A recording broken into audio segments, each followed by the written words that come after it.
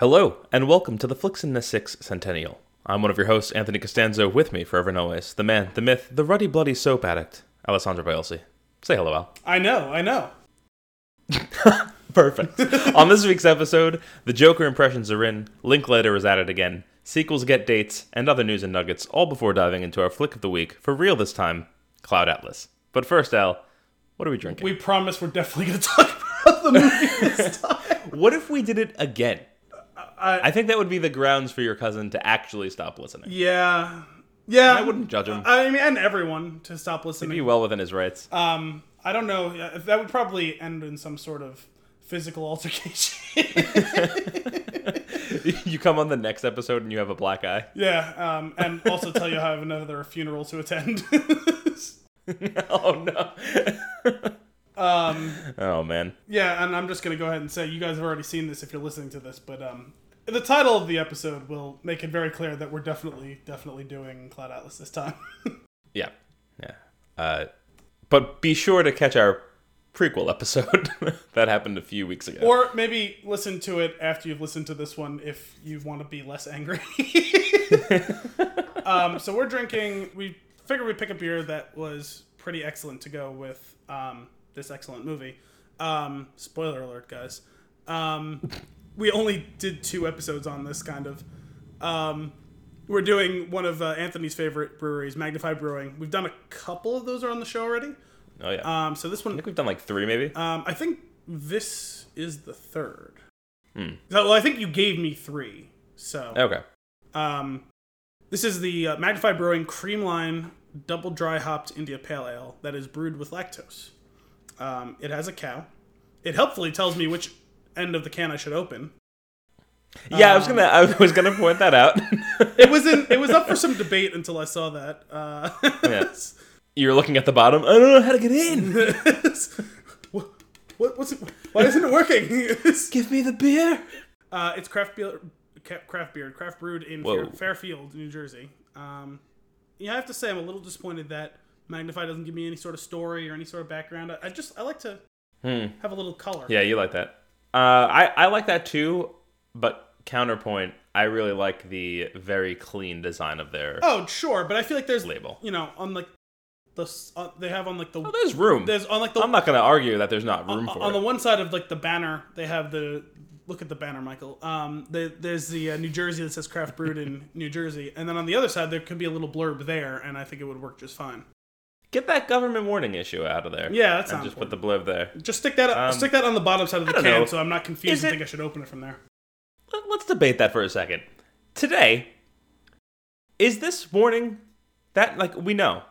Do you not know? Did somebody read this for the first time and go, oh? Yes. I know it's covering your own ass. I know that. It's mostly that, but also, listen, we've been drinking for a long time, but somewhere there's someone who's drinking for the first time. I guarantee you, I can't actually guarantee this, but I guarantee you that nobody has actually been informed about this information for the first time by the label on the can of beer. Well, they may have started to read it and got bored after the first sentence. But listen, we've come from fairly well-off families, and we had good educations growing up, and not everyone gets that in their life. So you know what? Everyone should have a chance. Maybe you need it more than we do. That's what I'm saying. No, I mean the beer. Oh. Anyway, let's give this one a taste. You've already had this one. I've had it before. Cheers. Oh, I love it so much. I love it so much. This is one of the silkier mouthfeels on a beer I've had in a while. It's like so many words there. Silky mouthfeels. Yeah, it's just so weird. It's so strange, especially when you repeat it. But no, this is super tasty as usual. It's got that. It just looks like just the most delicious orange juice when it's in. Yeah, in the bottle. In the glass. It's weird because it's so citrusy on the nose, and even in the first bit on the palate. But then it has the lactose backing it, which feels like it shouldn't work, and for some reason it does with this one. It's like a little orange cream. It's like a which I've never really been a fan of. Yeah, but it's not orangey. Yeah. I think maybe that's the key. Yeah, I more don't love orange cream, but like it has that that texture like and balance. Yeah, I guess I could see that. I have to say though, I'm surprised it's not hoppier for it having been double dry hopped. I don't know. I know. I'm not saying that it's lacking per se. I just expected it to be more robust. Of the catalog of Magnify that I shared with you, this is the one that I've been looking forward to the most. Yeah, because this was my favorite of the bunch. I would say I don't remember the other ones that well. Like I remember like liking them enough, but like to be able to compare and contrast. But this is really damn good. It's probably the best one. Yeah. Excellent. Which is fitting, and will work really well with the rest of this episode. We've got a decent amount of news and nuggets to discuss. Probably too much. How many considering the items would you say movie, you have? considering the movie we're doing. Well, one of them I have, I know 100% is going to be the same one as yours because it's the trailer I texted you about earlier today. But I have 4.5, four, and then one other one quickly if we have time. Perfect. Okay, about 4. That's good. I got about the same. Actually, I've got a little bit more, but then it joins in with the ones you've had. So I want to start off with something that piqued my interest earlier this week when I read it, and that is Richard Linklater's film that he's working on currently that's going to be spanning over the next 20 years. Wait, what? Yes. So the last time he did this was Boyhood, and it was a 12-year span.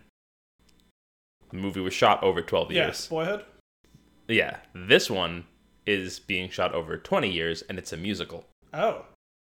How old is he? Isn't he getting I didn't want to ask that question, and I didn't want to look it up, because I'm too excited about the prospect of what this can be to worry about the potential that maybe something will go wrong. Isn't he getting old to be planning a 20-year project?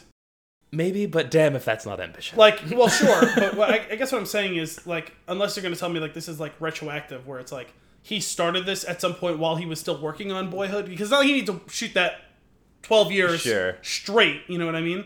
Right. It sounds like it sounds like the perfect setup for one of those Andy Samberg mockumentaries on HBO. Oh, okay. He's not that old. He's almost 60.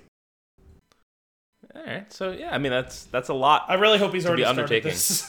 Yeah, me too. But so a couple of things that I'm very excited about with it are first off, best friends Ben Platt and Beanie Feldstein are in the movie.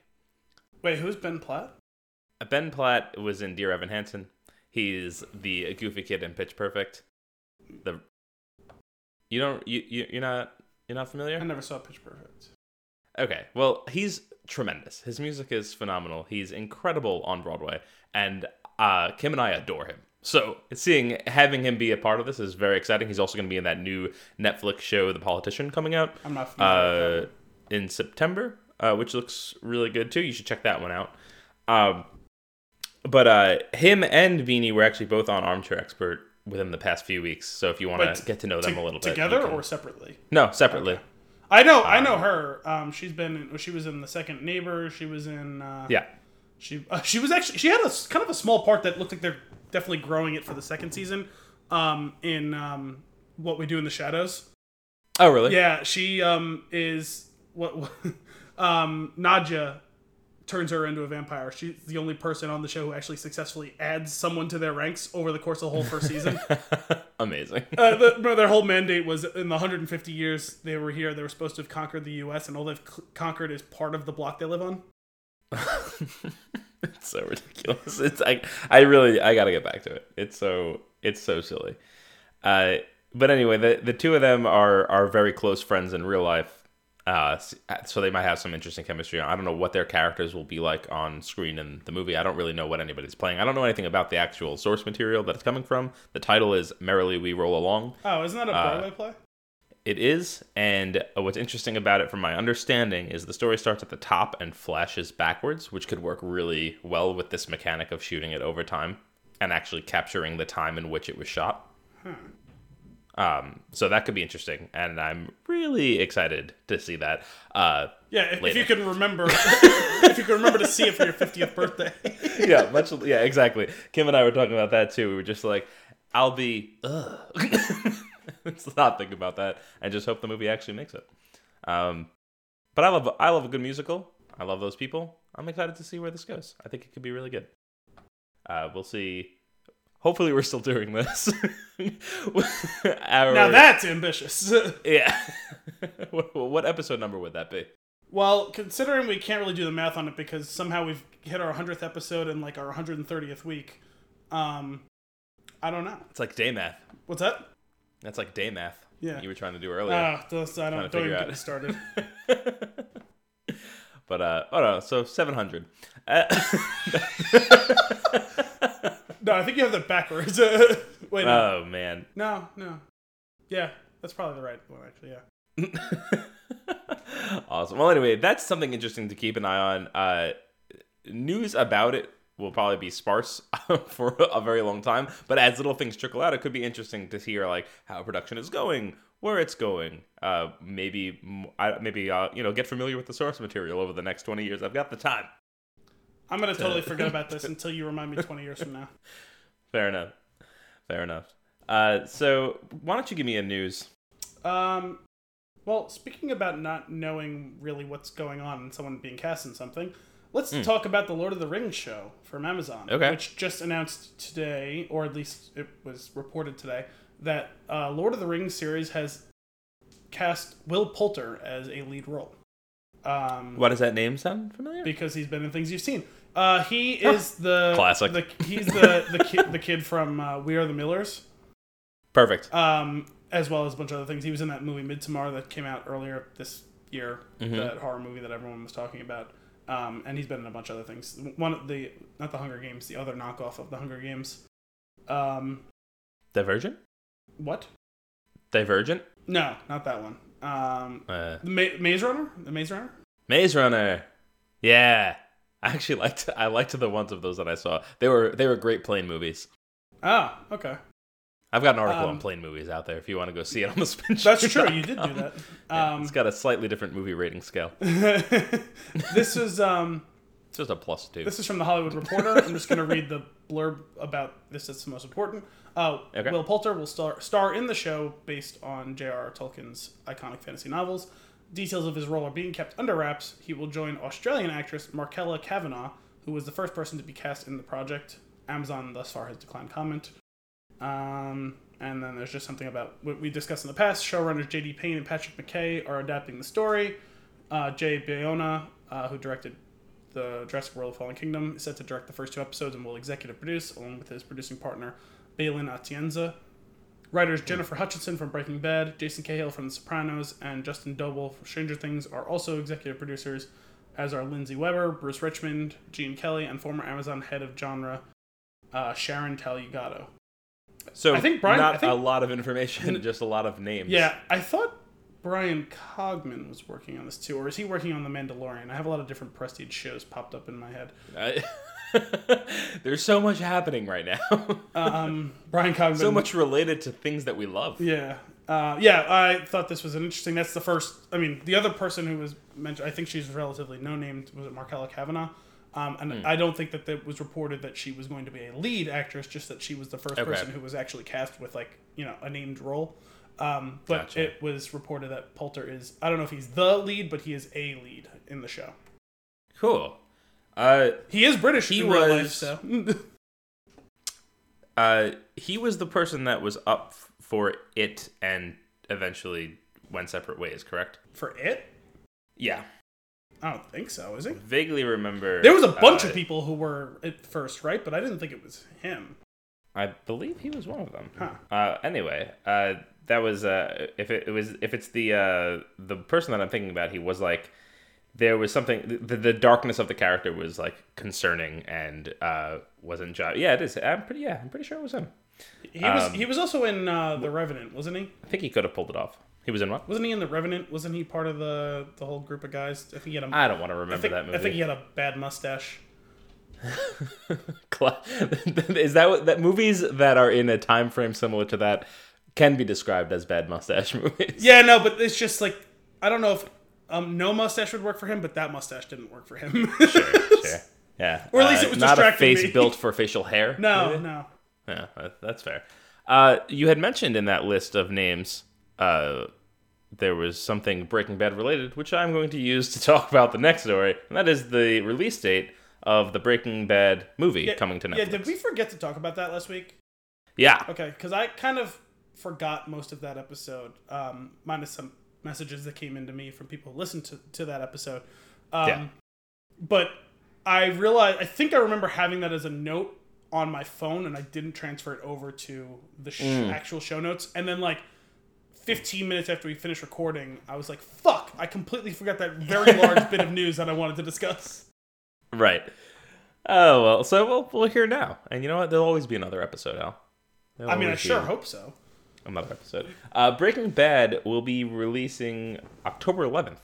Yes, on Netflix, right? On Netflix. Yep.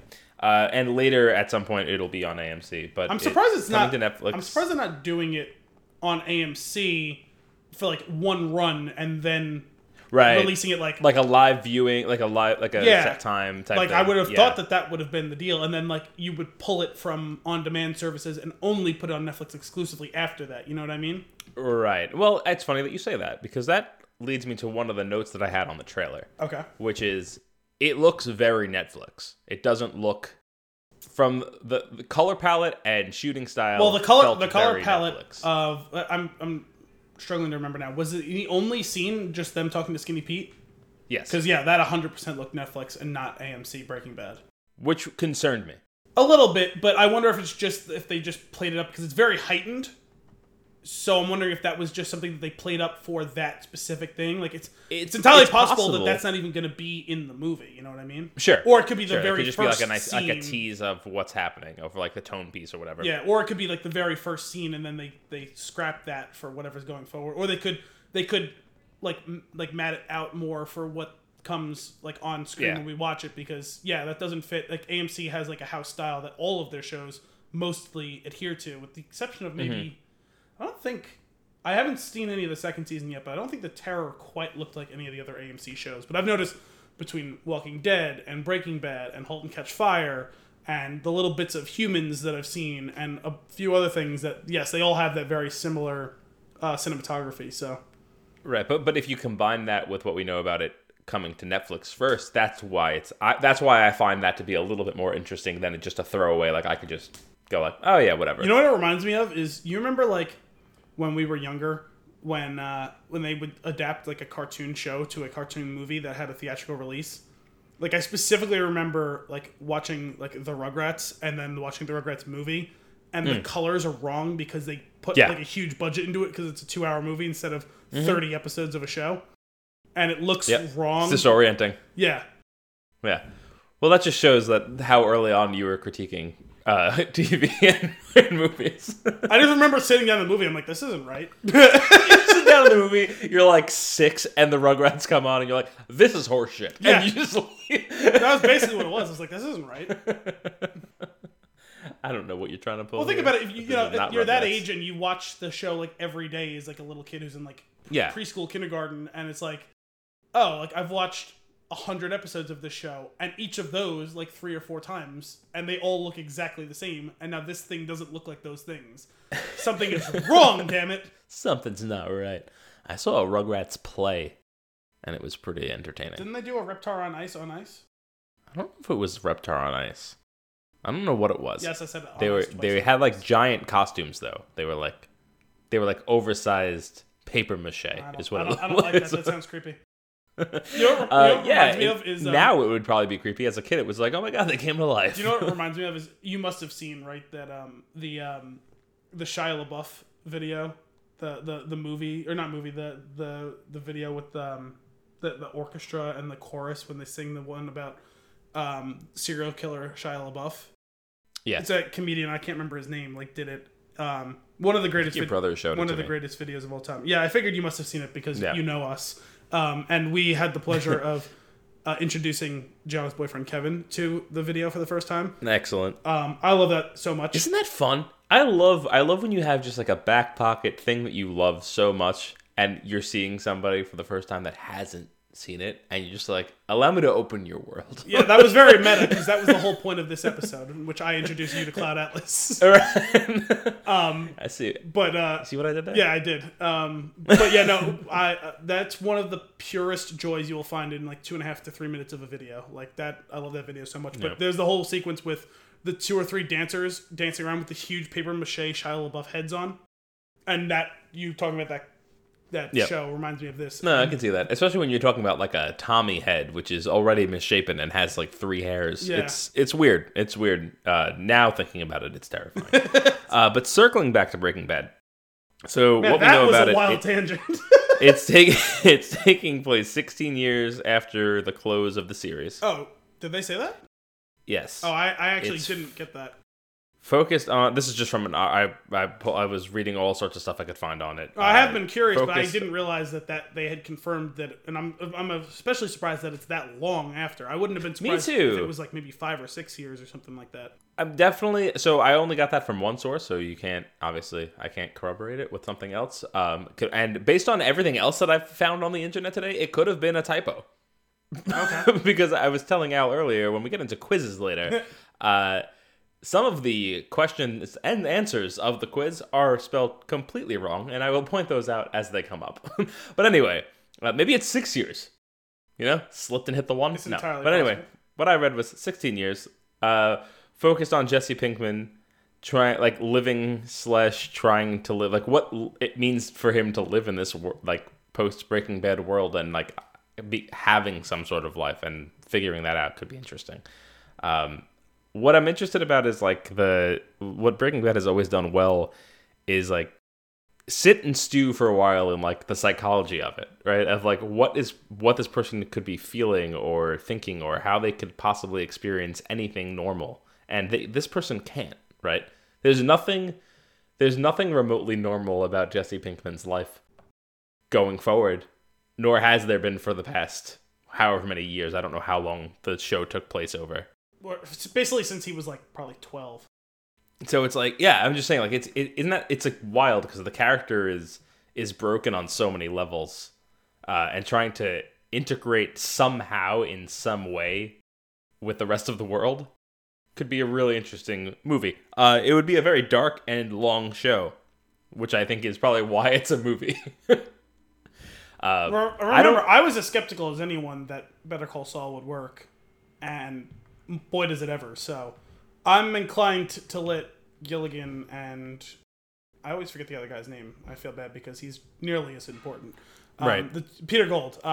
Yeah. I will trust them as long as they're associated with the making of whatever properties in this universe. For sure. I assume there's a certain baseline of quality that will follow. So, yeah, that was another one of my interests was like, how involved were they in the decision of making this? Or was this an ownership of the property that led to it being made and they just have something to do with it? Do you know that information? No, they're making it. Okay. No, I'm saying, but like, was it something that they initiated? Or what do you mean? Like, did AMC convince them, or did they want to do it? Exactly. That's what I mean. I'm not entirely sure, but Okay. I'm sure that they're in a position where they can't exactly be strong-armed into it. So I'm sure that if they're doing it because they have a story to tell. Now, let me get let's get some wild speculation. Okay, I'm usually Knowing nothing about the show, about the movie, I should say. Does Jesse Pinkman make it out of this movie? I guess it depends on whether they have more story to tell about it. If they don't, if this is a one-off singular story about the remaining story of Jesse Pinkman, then I would Do you say think- not necessarily. I'd basically put it at 50-50. okay. You think I guess it's it depends on what does he feel like he needs to do in order to be able to live with himself. Because there's Right. him driving away and like yelling, screaming, laughing, crying is just pure catharsis. Like Sure. now, finally, I can truly escape everything about everything I've been a part of. Like I'm not beholden to anyone or anything. Like basically, if I can make it to the border or whatever, like I'm free and clear, and whatever comes next will be the first time I've made actual choices in my life in years. right. And whether that's a good or a bad thing, I don't know. But the point is, it's giving agency back to him in a way that Sure. he hasn't had since he decided to join up with Heisenberg. Which makes me like it could be very interesting. Bracing my Breaking Bad, obviously not a feel good show. It's dark, and I don't expect this to end any less dark than the series did. No, but dark can mean a lot of different things. So if there's a specific way that he feels like he can quote unquote atone for what he's done, because as much as at the end of it all he's as much a victim as anyone, Sure. though very much a perpetrator of some of the bad things that gone on. I mean, he outright murdered a couple of people over the course of the show, and you can say whether or not he was quote unquote forced to do it or not. He still made those choices. Yeah. So, but in the end, he was manipulated. It's like Darth Vader. Like Darth Vader is a villain, but ultimately he was manipulated by someone above him, right? Right. And in the same way, he is the Vader to Walter White's Palpatine. And just in the same way as Vader, frees himself from the shackles of that relationship, he has to choose what he's going to do. And in this case, his choice resulted in him dying about 30 minutes later. But he died, quote unquote, atoning. And you can say whether or not the ledger makes him free and clear, if he's back in the black or not. I'm not here to argue that, but just the point is, Sure. He did his best with the time that he had left to him, right? And so it seems like Jesse has quite a bit more time available to him to try and right those wrongs. So I'm curious to see if that, you're right, if that ends with his final bit of atonement being, I've done the best good that I can do, but it doesn't mean I get to live a happy ending. But it's possible that it does, or as happy of an ending as it's possible for him to have. Does this movie have any chance of tying in with black and white scenes of Better Call Saul? I'm sure it could, but I'd be afraid of them trying. I would be concerned. Be forced? That it would be too fan servicey to do that. That's fair. But I wouldn't rule it out. Like I said, if anyone could figure out how to do it right, it would be them. Oh yeah, it's them. But I would hope that they wouldn't feel required to do that. You know what I mean? Yeah, same. Outside of maybe like if everyone's been caught up with Better Call Saul and it's the first scene of the season, right? Him ending up in the hospital or whatever in the future thing. If something happened where it's revealed who he is, if maybe he has in the news in the background some press conference about Saul Goodman being located finally, that would be about the only way that I would really, really want that to be handled. But yeah, that could be interesting. I suppose it's, or like, because it's just a nod. Then you know what I mean, like, or even maybe he's starting to come. Maybe this movie's a roller coaster, and he's starting to get settled. Seeing something like that just kind of blows up what he's built in the past, however long. Or even if it's just a one final, like if he finally feels like he's fully, truly left it all behind, and like it ends with him sitting down and turning on the TV, and the final scene is him seeing that on the news, and a look on his face where he'll never really leave it behind. Right. Oh, that could. Yeah, that's a. Okay. See, I'm excited. Well, obviously, and what I love about it is it's a movie, so we can do it here as an episode. It's gonna be great. I'm excited. Give me a news. Ben Wheatley will be directing the Tomb Raider sequel. Damn it, I forgot to find the fucking news one on this one. All the things. I was so prepared. Did you see the Alicia Vikander? Yes. Okay. That was a plane movie. I thought that was the case, but I wasn't 100% sure. That was a plane movie where I was like, whatever. Well, we had considered, before that movie came out, we had considered trying to do it for the show, and it never manifested itself. The reviews I heard ranged from this is bad to it's not the worst thing you'll ever see because there's some cool stuff, but also a lot of it's bland. Right. What was your take on it as quickly as possible? It's just that like weird noise that I made was pretty much how I feel about it. It's like whatever. Like I'm not mad I watched it. I didn't feel like I wasted my time. Granted, I was stuck in a tin can flying through the air. He's here and he's sitting I would say it's if I was watching it at home, I probably would have been like checking my phone, reading up articles. Like it wasn't super engaging by any means, but it wasn't like bad. It wasn't a bad movie. It just wasn't a good movie. Well, so that movie was directed by a man whose first name is Roar. Perfect. ROAR, as in like the sound. Roar. Yeah. No, I got you. Roar Uthar. I don't know who that is. But do you know the name Ben Wheatley, who I said will be directing the sequel? I don't. So let me know if this piques your interest more to see a sequel, because Ben Wheatley was the guy who directed Free Fire. Okay, yeah, I'm in. I'll buy my tickets tomorrow. And for those of you listening here who are not familiar with Free Fire, me and Anthony love Free Fire. We've talked about it on the show. Free Fire is like a low-key can enter a top 10 list. Wow. Like Wow. Okay. I'm not saying it does. I'm saying if you had it in your list, I'd be like, oh, all right. I see where you're coming from. Yeah, we've talked about it a few times on the show. We've done an episode on it, so go check it out if you're not familiar with it. Yeah, oh man. Go check out the movie because it's like 90 minutes long and it's very entertaining. It's pitch black comedy with action. It's so good. It's got a weirdly excellent cast. It's a time. It's so good. So it's such a good movie. I'm really curious, not having seen anything else that he's done, to see a Lara Croft movie with him doing it. I don't even know what the fuck that would look like, but I'm intrigued. Even if it's terrible, I'm intrigued in seeing what it was all about. And I believe that the writer Amy Jump also worked on Free Fire with Ben Wheatley. Oh. So they already set a release date of March 19th, 2021. I know nothing else about it other than this, but I saw that a couple hours ago and I was like, this is news. Yeah, that is. I might sound a little distracted right now, and that is because I realized as I was talking that I don't actually have this movie in the collection to the left of me, and I was trying to buy it while you were talking. No, that is a surprising omission from your collection of. We established over 500 movies.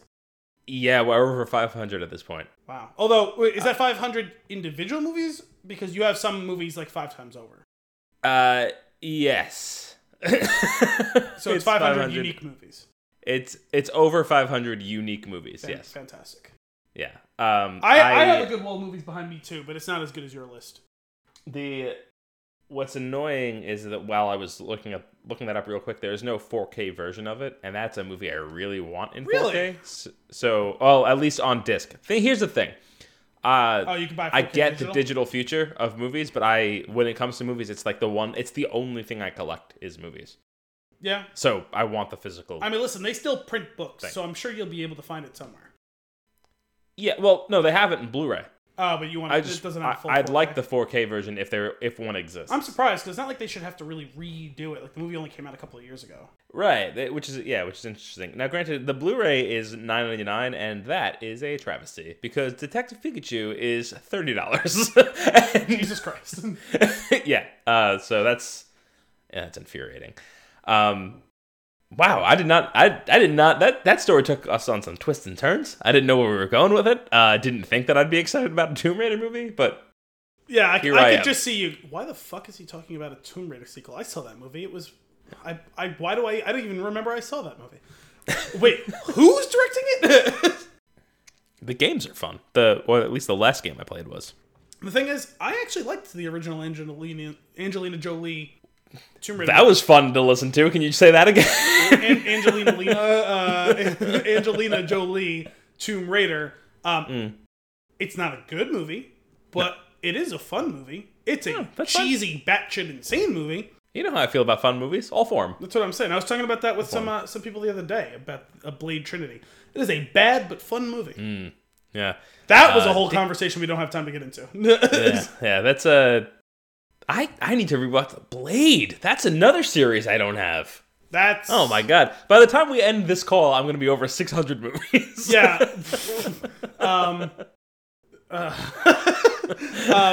The thing is, like, I've seen all of the first Blade, although, honestly, I may have never seen it all in one shot. I've seen parts of it a million times. So, like, I like have a general gist of how the whole movie went. But Blade 2 is an excellent movie. It's not a bad, fun movie. It's a good movie, especially for the time it came out and like what it was prior to superhero movies meaning something. Right. I think the first time I saw Blade was with Kelly and Tony. I'm assuming that one or two I saw with them for the first time as well. Most people's first time seeing Blade was with them. Yes. Is that what you're saying? In the world, most people. Awesome. So the Joker is coming in hot with a 10 from IGN. What? I didn't actually read that review. I know Brian sent it to us. I stopped because I'm hesitant to read through the reviews of. I don't want any hint. If it's scoring that well, I don't want any other information. IGN does their spoiler free. They do, but you can. I mean, how close are we to movies? You can read between the lines on a lot of things. That's true. I've read a paragraph that would mean nothing to someone, and to me it was like, well, that's the ending. Like, the thing is, I don't want from that what to I've happen. been hearing, and this is something I've been hearing for months now, before I see it, I kind of want to finally get to see Taxi Driver and The King of Comedy, or The Last King of Comedy, whatever that other Scorsese movie is, that I never heard of until the first trailer for Joker came out. Gotcha. But, well, the thing is, I've seen very polarized response to this movie already. I can understand it, and it was the type of thing I had been wondering about for a while before I actually knew what the movie was about. And it does seem to be confirming both the best and the worst of everything I kind of anticipated about this movie. I'm a little concerned, and from what I'm reading about the concerns, it sounds justifiable. I'm also curious to see the movie. It's a complicated subject, Sure. if you know what I'm talking about. And for those of you who don't know what I'm talking about, the whole idea of it seems like they're going towards the way we had talked about. Right? Was that The Killing Joke? Was that the one? Where it's like the one bad day type of thing. It was a one shot, right? The Killing Joke, I believe, is the one where we actually have a history. Yeah, but that's what I'm saying. It was like a one shot like installment, wasn't it? Yeah. Oh, it's like a graphic novel. Yeah. It's its own little. Yeah. And it's the one where it's the whole thing, right, where he gets pushed to being the Joker or whatever. Yeah. So I can understand why there's a backlash against that, and you could see from the trailers why it would already have been leading towards that. And having watched the movies that the people saw in the Venice Film Festival or whatever, it sounds like that's basically more or less justified. Like again, the last King of Comedy or whatever. It's basically the same thing except not a murderous clown. So I can understand why people would push back against that. I'm always concerned about that sort of thing. I was watching something, and the immediate analogies I was thinking of were also brought up in the video, talking about how people draw inspiration and ardor for these sorts of movies, and it's the exact sort of people who it's lampooning and they don't realize it. Movies like Fight Club and The Wolf of Wall Street and all those sorts of things. Really, a lot of Scorsese movies, Goodfellas, Wolf of Wall Street, Taxi Driver, all that stuff, where people idolize these sorts of things, and it's like, no, the whole point of that movie is this is bad. Like, compelling, interesting, yes, but ultimately bad. Like, people took Fight Club literally, and Chuck Palahniuk and David Fincher are saying, guys, yeah, this looks fun and interesting, but when the bill comes due, this is bad. Right. And a lot of people don't realize that. The same thing even with what we did last week with The Matrix. Like, it's turned into this whole thing where two different groups of people who have read the text to mean two wildly different things. Sure. And the quote-unquote bad thing, too many people are, like, the arduous supporters of it are that, the whole red pill bullshit, you know what I mean? Mm-hmm. I can see why that would be the backlash in this case for this movie. Sure. Well, when it comes to the Joker, and I get what you're saying, but what the Joker feels a little different to me, and I've said before, I have the Killing Joke. People love it, right? Batman fans, Joker fans, they love it. I don't find the Killing Joke to be the best, or even nearly the best version or story of the Joker. Yeah, I remember us talking about that a couple of months ago, and you were basically saying that like you liked it but didn't love it. Yeah, exactly. And I think it's important. I think it defines the character that's been around for a long time. Like it influences a lot of the on-screen Joker appearances, but it's not what draws me to the character. And I get what you're saying. The Joker is bad. It's bad. But it is interesting, and in its comic book form or movie form, it's entertaining, and the mystique behind the character is always what I found to be so interesting. Anytime you've showed me where he's come from, it's less interesting than the mystery of like, why is this guy so crazy? Like, it's almost like he's a force that was created to balance out something else, which I find to be more interesting. And a lot of times it is. It takes incredible thought and planning and just flat out writing to make those sorts of characters interesting when you give them a backstory. And it's the type of thing I've butted heads with people about who had issues with the sequel trilogy of Star Wars so far. People being very angry about Snoke being killed off without a lot of backstory. And it's like, you do realize that ultimately the most interesting thing about him is that you don't know anything about him. And it's trying to catch lightning in a bottle twice to give him a compelling backstory in the way that they did with Palpatine. Because when you think about it, for 30 years, or 20 years, whatever, however long it was, the most interesting thing about Palpatine was that you didn't know how he it's just this evil force, this held guy sway that was over bad all this. and there. And it's one of the very few things that Lucas got right with the prequel trilogy. His backstory was compelling. Oh yeah, tremendous. That is a rarity in this business. It's very easy to make them less interesting by giving them an explanation, and it sounds like that was how you interpreted The Killing Joke. I never actually read the thing. I know the broad strokes of it, though. I've looked into the background of it. The thing is, at the end of the day, you can critique the character, you can think about the character all day long. When you do something like that, you're trying to find an answer, but at the same time, I don't want the answer. Like that. That's what I find exciting about it. There's a reason a lot of prequels fail. It's why I just said a little while ago, like I wasn't sure how Better Call Saul could be good, but they are some of the best writers in the business of the last 30 years. You know what I mean? Like, so they thought about it, they planned it, and they wrote compellingly the origins of Saul Goodman. In lesser hands, it would be utterly inane. And I wouldn't have watched past the first season probably.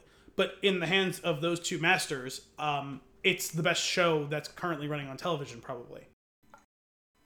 Yeah. I don't know.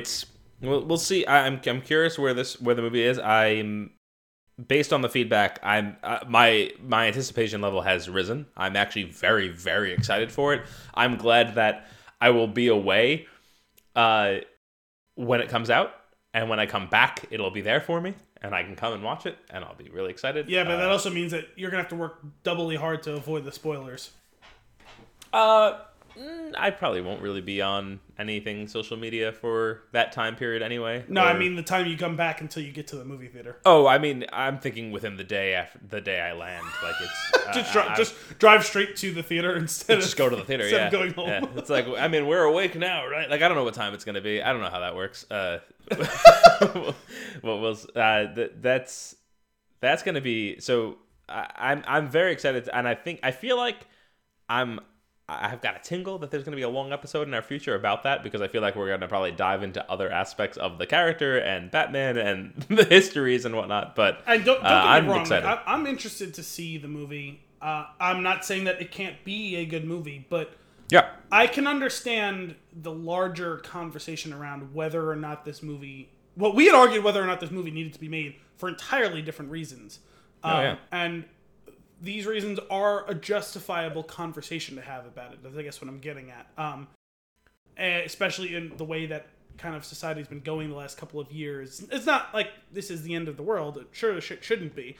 But it is a conversation worth having, whether this movie needs to be made. Yeah, and I think that conversation will be even more interesting after it's out. Sure. That being said, we can move on from the Joker for now, because we've got plenty to discuss. Sure. But why don't you give me a new? Okay, I have a new.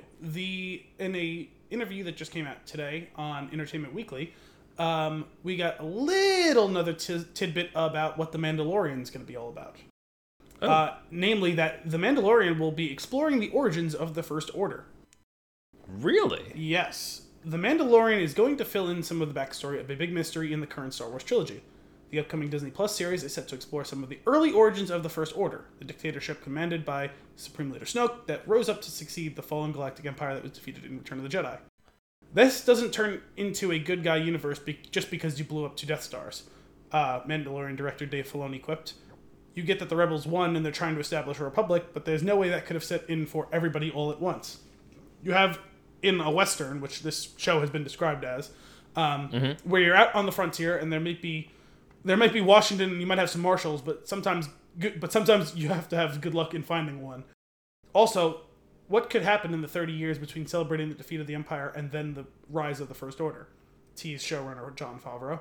You come in on episode 7, the First Order are not just starting out. They're already pretty far along. They're pretty well equipped, Dave Filoni added. So somehow, things weren't necessarily managed as well as they could have been if the galaxy ended up in hot water again like that. In The Mandalorian, Giancarlo Esposito, from Breaking Bad, plays Moff Gideon, a former Imperial governor now set adrift in the wake of the Emperor's downfall. So one possibility could be that Gideon seeks to reunite the scattered, broken factions, but that's just our speculation. There has been an explanation of the rise of the First Order in the expanded universe. The book Star Wars Aftermath by Chuck Wendig and Star Wars Bloodline by Claudia Gray told of how Imperial remnants fled to the Outer Rim, waged a cold war against the New Republic, and solidified into the First Order 6 years before the events in The Force Awakens. The Mandalorian plans to use elements from across the Skywalker Saga films, the Clone Wars, and other animated series in the extended universe in its storytelling. I'm excited. Me too. This makes sense to me, especially since they said this is going to take place a couple of years. I think it was 6 years after the events of Return of the Jedi.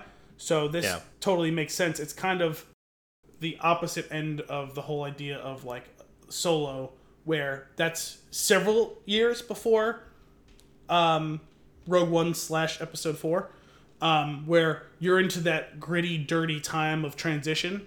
Mm-hmm. And this is, again, tackling transition, but now of the other side of things are trying to swing back to balance in the good sense, and things maybe don't work out as well as you might have thought. So what's interesting here to me is what we just talked about, like, the prelude sometimes doesn't work, in a lot of cases doesn't work, getting more information from before the decisions are made. But what about an interlude?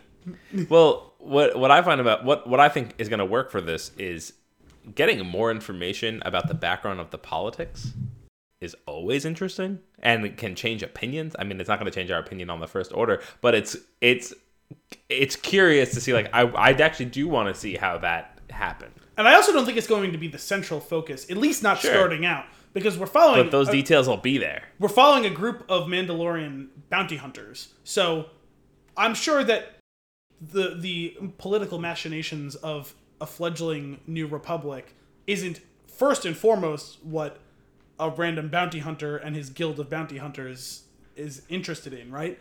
But those things going on around it can quickly sweep them up into the whole thing. And could this enter into a situation where it would vault at least Pedro Pascal's character, if not more of their characters, into the larger universe of the movies and TV shows outside of just this single show?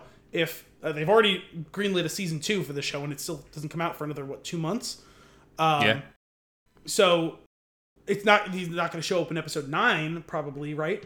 But we have 2 other trilogies of movies that are coming up. Could this character and everything that goes on around him, like, those are years in advance, could this all be parlayed into involvement in some of the other things that are going on in this timeline, these 30 plus years after Return of the Jedi? Could there be a greater synergy, a Marvel Cinematic Universe type synergy, where this character, since this isn't trying to pull someone from the old canon, this is synthesizing new canon into the grinding gears of what's going on with all of this? Could he take a larger part of the stage somewhere down the line? I'm very excited. Just the possibilities. Also that, and just more Star Wars, just the 9 coming out and getting closer and closer, and just like all of the hair is standing on its end. Like, I'm very excited. Man, and that's November, we said, right? I think isn't it November 12th or something like that? Something like that. But man, that's going to be, I'm very excited to sit down and watch that first one, and toss myself into that world again.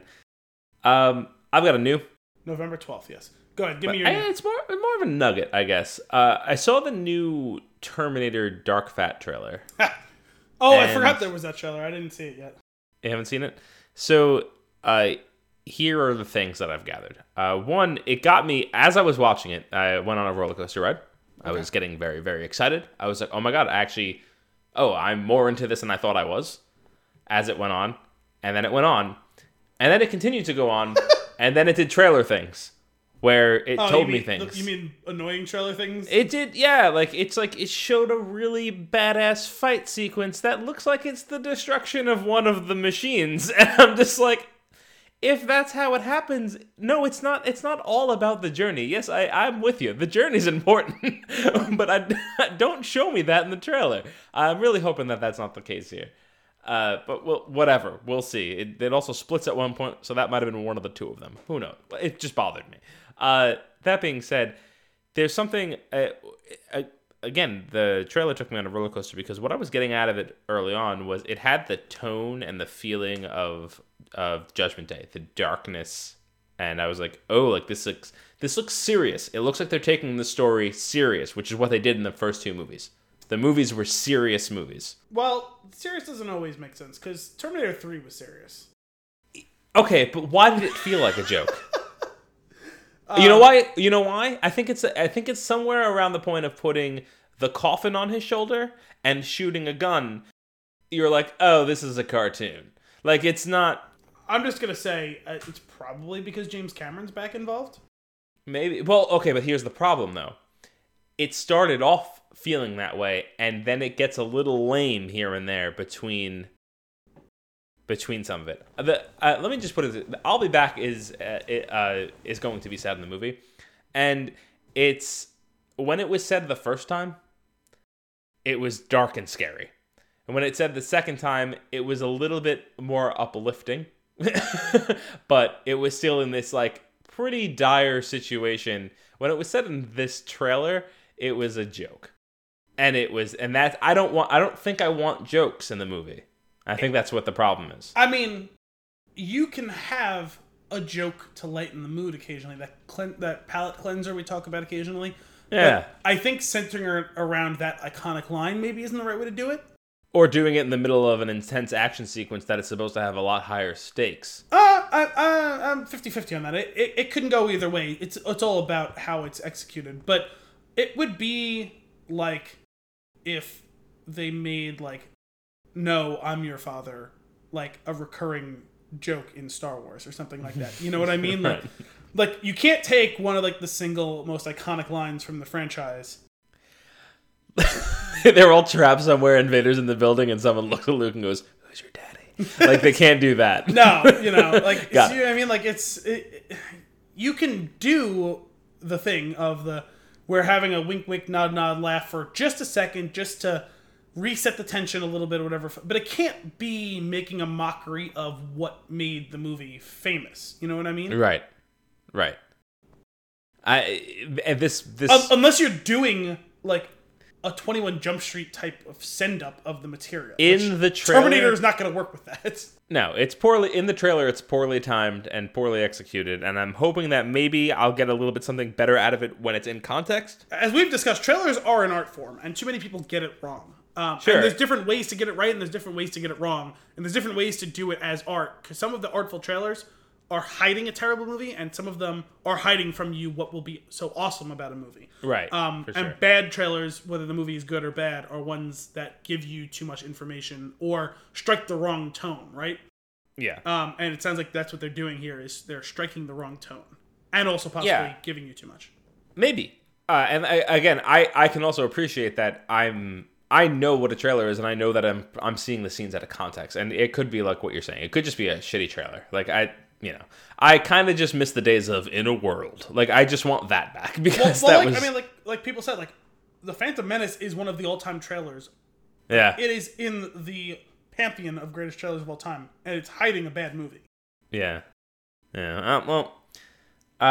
We'll see when this comes out. I guess the things that bothered me a little bit were the fact that it felt jokey. That was one of the lines that did it. There are a couple of things here and there also felt a little bit jokey in there. And what I want out of the movie is if you're going to do this, if you're going to be like, no, this comes after 2, this is the third entry, you do need to follow the tone of those previous movies. Yeah. You need to make it feel like it's part of that original series. And I'm not fully I'm getting that in some situations from the trailer, but I'm not getting it the whole way through. And the problem is, if you're going to do it, you have to do it 100%. Like, you have to You Yeah. have to go all in on that for it to work, and I don't know that they are. One of the things that I do find interesting about it is we have this new character who is enhanced, an enhanced human. Enhance. Which is cool in that it can also mess with your like so like if you're a human that's enhanced to be like a machine, or you're a machine enhanced to be like a human, does that blur the line? Where does the line get drawn? It's interesting. We'll get into some of that with the clone talk later on in Cloud Atlas, but I'm just curious how what they're gonna do with that information. Like, is she actually going to be a human that is enhanced, or is she a cyborg that is so realistic and so self-aware that thinks she's human? I'd be concerned if it was that one, because they've already done that one with Sam Worthington. So would I. That's why I'm concerned, because then you're just doing things over again, which is possible. Although technically they did the other thing already too in Terminator Genesis. John Connor that's true, I guess. was human enhanced by the nanotechnology of the machines by the end of or middle of Genesis, whatever. I think on its own it could probably be exciting and feel good, but it has to course correct for so much that it's got a lot going against it. Yeah. I do wonder it is the type of franchise where eventually there's a finite amount of different ideas you can really incorporate into this, like fundamentally different ideas. There's like variations on a theme, and that's all great. But when you fucked up more than you've gotten right in the 5 movies that have been made, and now this is the 6th, and now you're wiping the slate clean, so you can ask for a little bit of leeway, right? Like, listen, I get that they did something like this, but we're going to do it better, and maybe they will.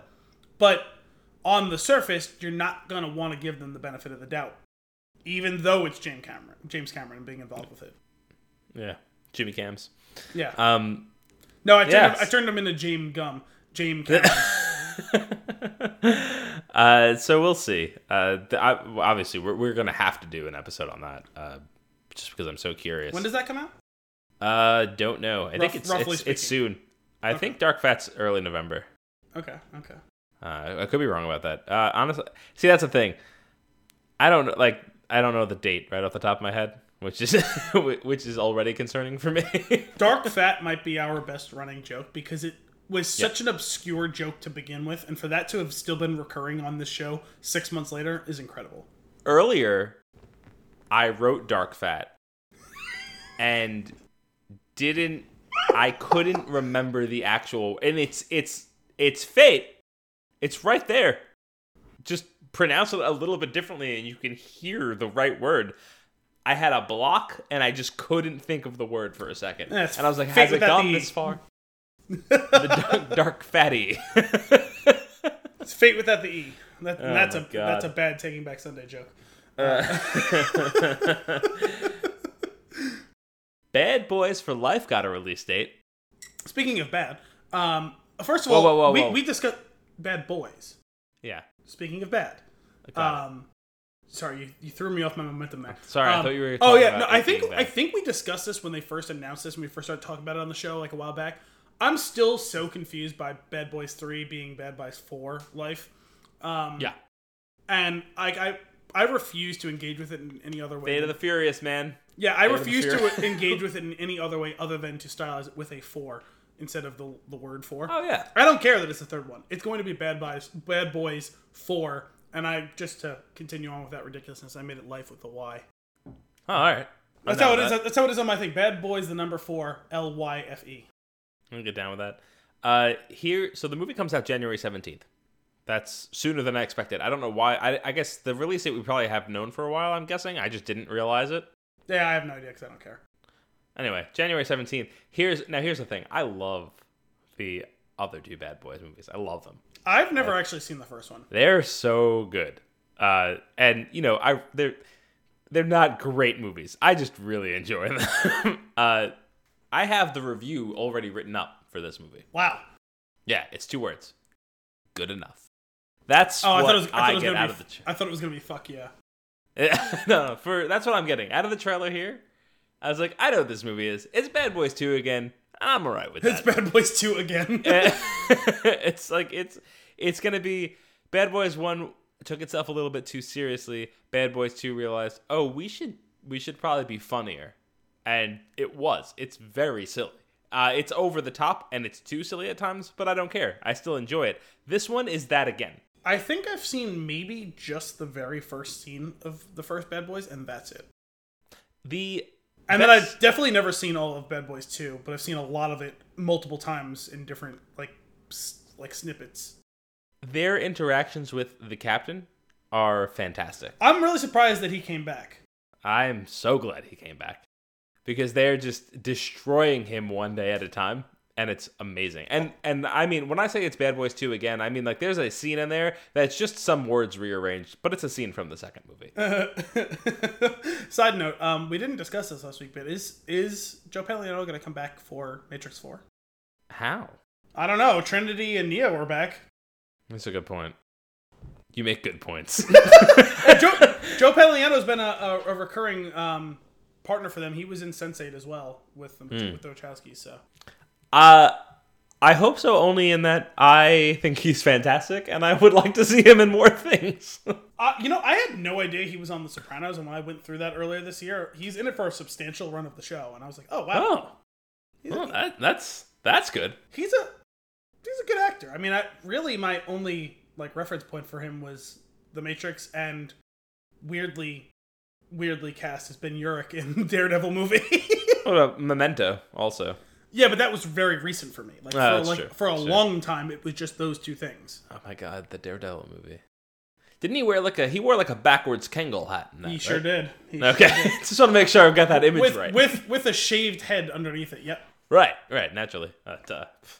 No, man. So we're gonna. Sorry, I know you're not super interested, but we're gonna be doing that one. So you're gonna have to. No, that's fine.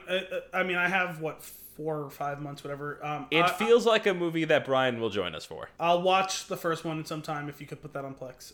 Okay. I will watch it eventually, and I will sit down and watch. I'm gonna add those to the collection also. I don't have those. Wait, how do you not have those? You love those movies. You know what's amazing to me is that I don't have them and how many times I've seen them both. That's why I'm surprised. Yeah, I'm not really sure how that works out. But which one opens with the KKK rally? The second one? Okay, then it's entirely possible I've seen 0 seconds of the first one then. I don't really. I honestly don't remember. For some reason, I thought that was the beginning of the first one, but if that's the beginning of the second, it might be the beginning of the first one because in the second one, I don't fully remember I don't remember the whole of each of the movies, but in the second one, I recall some crazy Colombian shooting spree while driving down a hill in an off-road vehicle, but I don't know if that's right.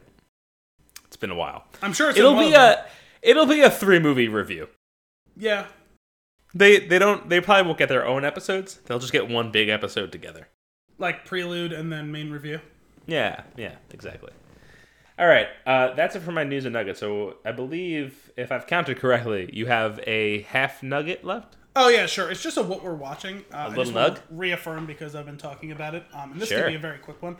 But Succession has been back on HBO for a few weeks. And that show is somehow rising to greater and greater heights as it goes along. That is an incredible show. I've been hearing a lot of good things about it. Yeah, I had mentioned it to you. I may have even showed you a couple of clips from the first season. It is mostly a dark comedy. Mm-hmm. There are certainly drama elements. It's kind of the Bizarro World version of Billions to me. Okay. Because I feel a lot of the same ways in how they again, it's the like I said earlier, people fall for the allure of things like Wolf of Wall Street and Fight Club or whatever, and it's you're supposed to see these people living to excess, and same thing with Billions, but you're not supposed to aspire to them, right? And this does a better job. Billions a lot of times walks the line more closely to Wolf of Wall Street, whereas Succession jumps off the deep end of where something like Goodfellas goes, where it's if you fuck it up and somehow manage to think that this is a good thing, you're a psycho. Right. You know what I mean? It makes it very clear these people all hate themselves, even while they're like doing like rails of cocaine in the nicest penthouse with like beautiful women around them. You know what I mean? Like it's like no. If things just were 1% worse in their life right now, they might jump off the roof.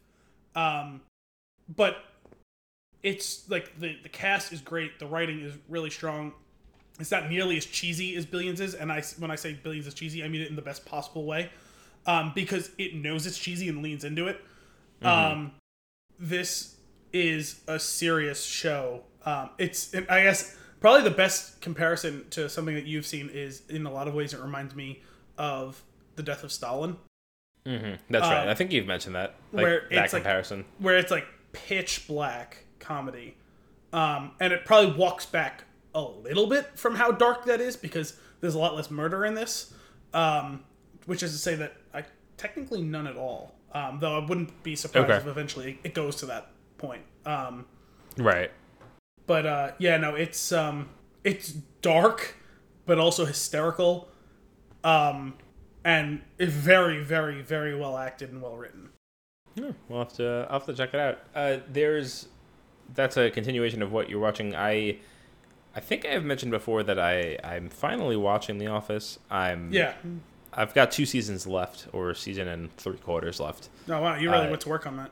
There's a lot. Wait, you chose that over Scrubs? We were watching it around the same time. I think we had started The Office before, and we kept going back and forth. Scrubs is I'll be enjoying Scrubs more. So the thing so far, here's my on The Office. I do think it's worth the watch. I do think it's very funny, and there are definitely some jokes that I get now having watched it, and like things that have happened and things that people said. I think it's really silly and really funny. I do not think it's the cultural phenomenon people would have you believe it is. But that's just me. I mean, that's been my experience with it. And that is very possible. That is, I was not a part of it at the time where it was. No, because people are still getting into it now. Yeah, I don't know. It's good. It's good. I think Parks and Rec is better. I've never said it's not good. I just can't connect to it for whatever reason. No, I mean, there's been sequences where I have laughed my ass off, and I've seen a whole bunch of entire episodes. I've seen a whole bunch of other clips outside of those episodes. Yep. I'm familiar enough with the characters and what the whole show is about. So this isn't just like me being a hater. And I don't hate the show. I just don't get why it's so unanimously beloved. I think that's the thing. It's almost like I'm very surprised it went on for as long as it did, but it's just because people really, really, really loved it, and maybe they have some connection to it, or they love something about it that I don't connect with. It's very possible. Like I said, I think it's very funny. I'm not mad that I've spent the time on it. I've actually been really enjoying it. I just think about the conversations that people have had about the show, and I don't think that I hold it to the same level of prestige that they do. Yeah. Well, that's the thing, is even the staunchest adherents of the show, like, freely admit the last several seasons aren't very good. Which is, I don't know. I'd be curious to assess it when I'm done, because there's definitely been there is a time in the middle where I don't think the show's, I think it's boring. We paused for a while just because we were just like, weren't excited to watch it. And when you're watching something that you don't have to wait for, you have to be excited to watch it to get through it. Oh yeah, I mean that is the whole point of a binge, right? Yeah, exactly. You want to continue cramming that content into your face. Right. It's funny. But anyway, that's what we're trying to finish that up. I did finish. This is books, Al. This is reading. Did you finally finish Harry Potter? I finished the Half-Blood Prince. And I'm on to the Deathly Hallows. What was the last time we mentioned that? 6 months ago? I don't know. Listen, I'm not going to get on you for not finishing long-form content like in a timely fashion, because both of us consume so much different content. Absolutely. And between TV and movies and reading and whatever else we're doing. I mean, I watch a ton of sports. You know what I mean? Like, yep. I know you don't watch a ton of sports.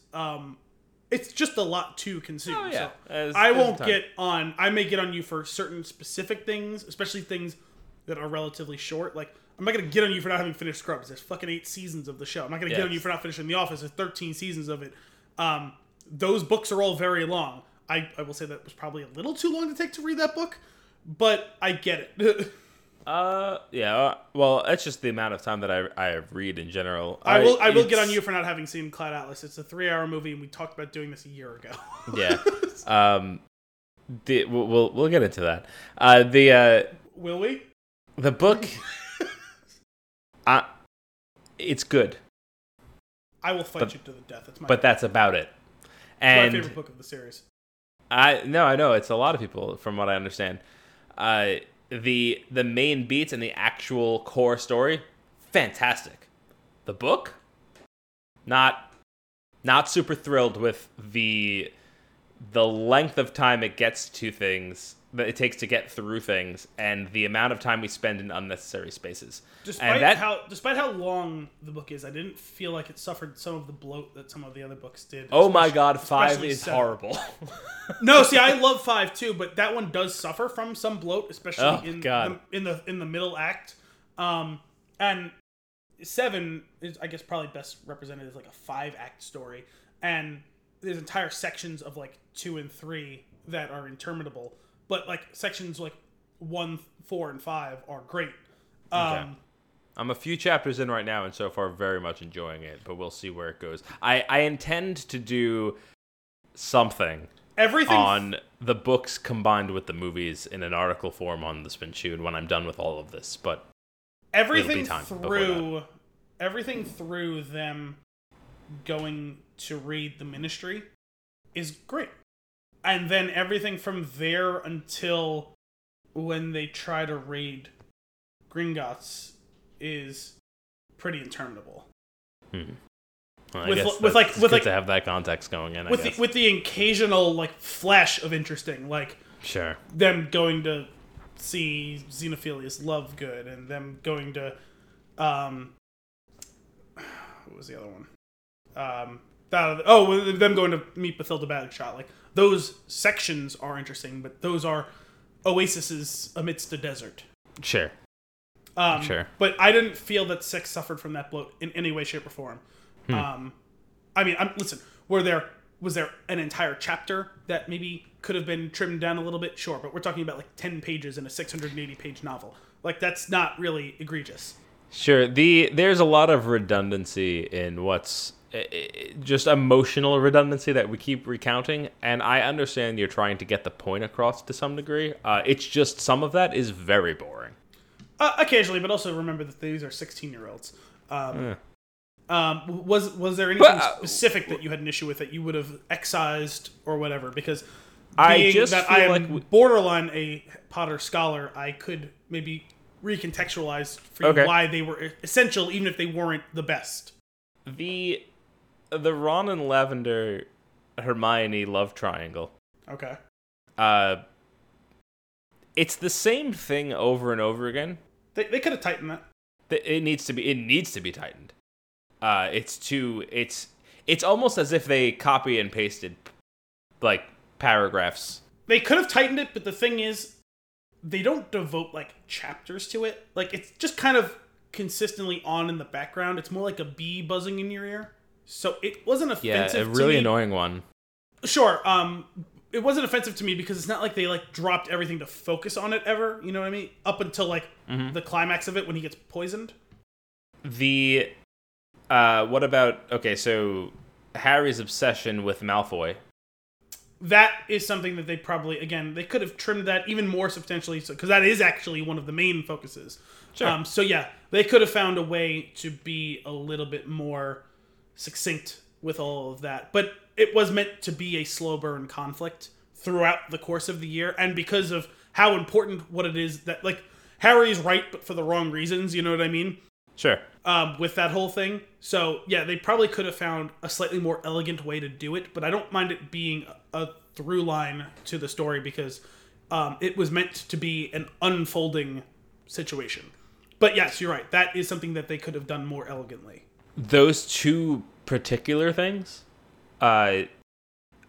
So the other thing, I'm not super mad about it, but the reoccurring, it's like going into Dumbledore's office, dumping a memory in the pensieve, and then going into the memory, that after the first time, it's like, just get me into the memory.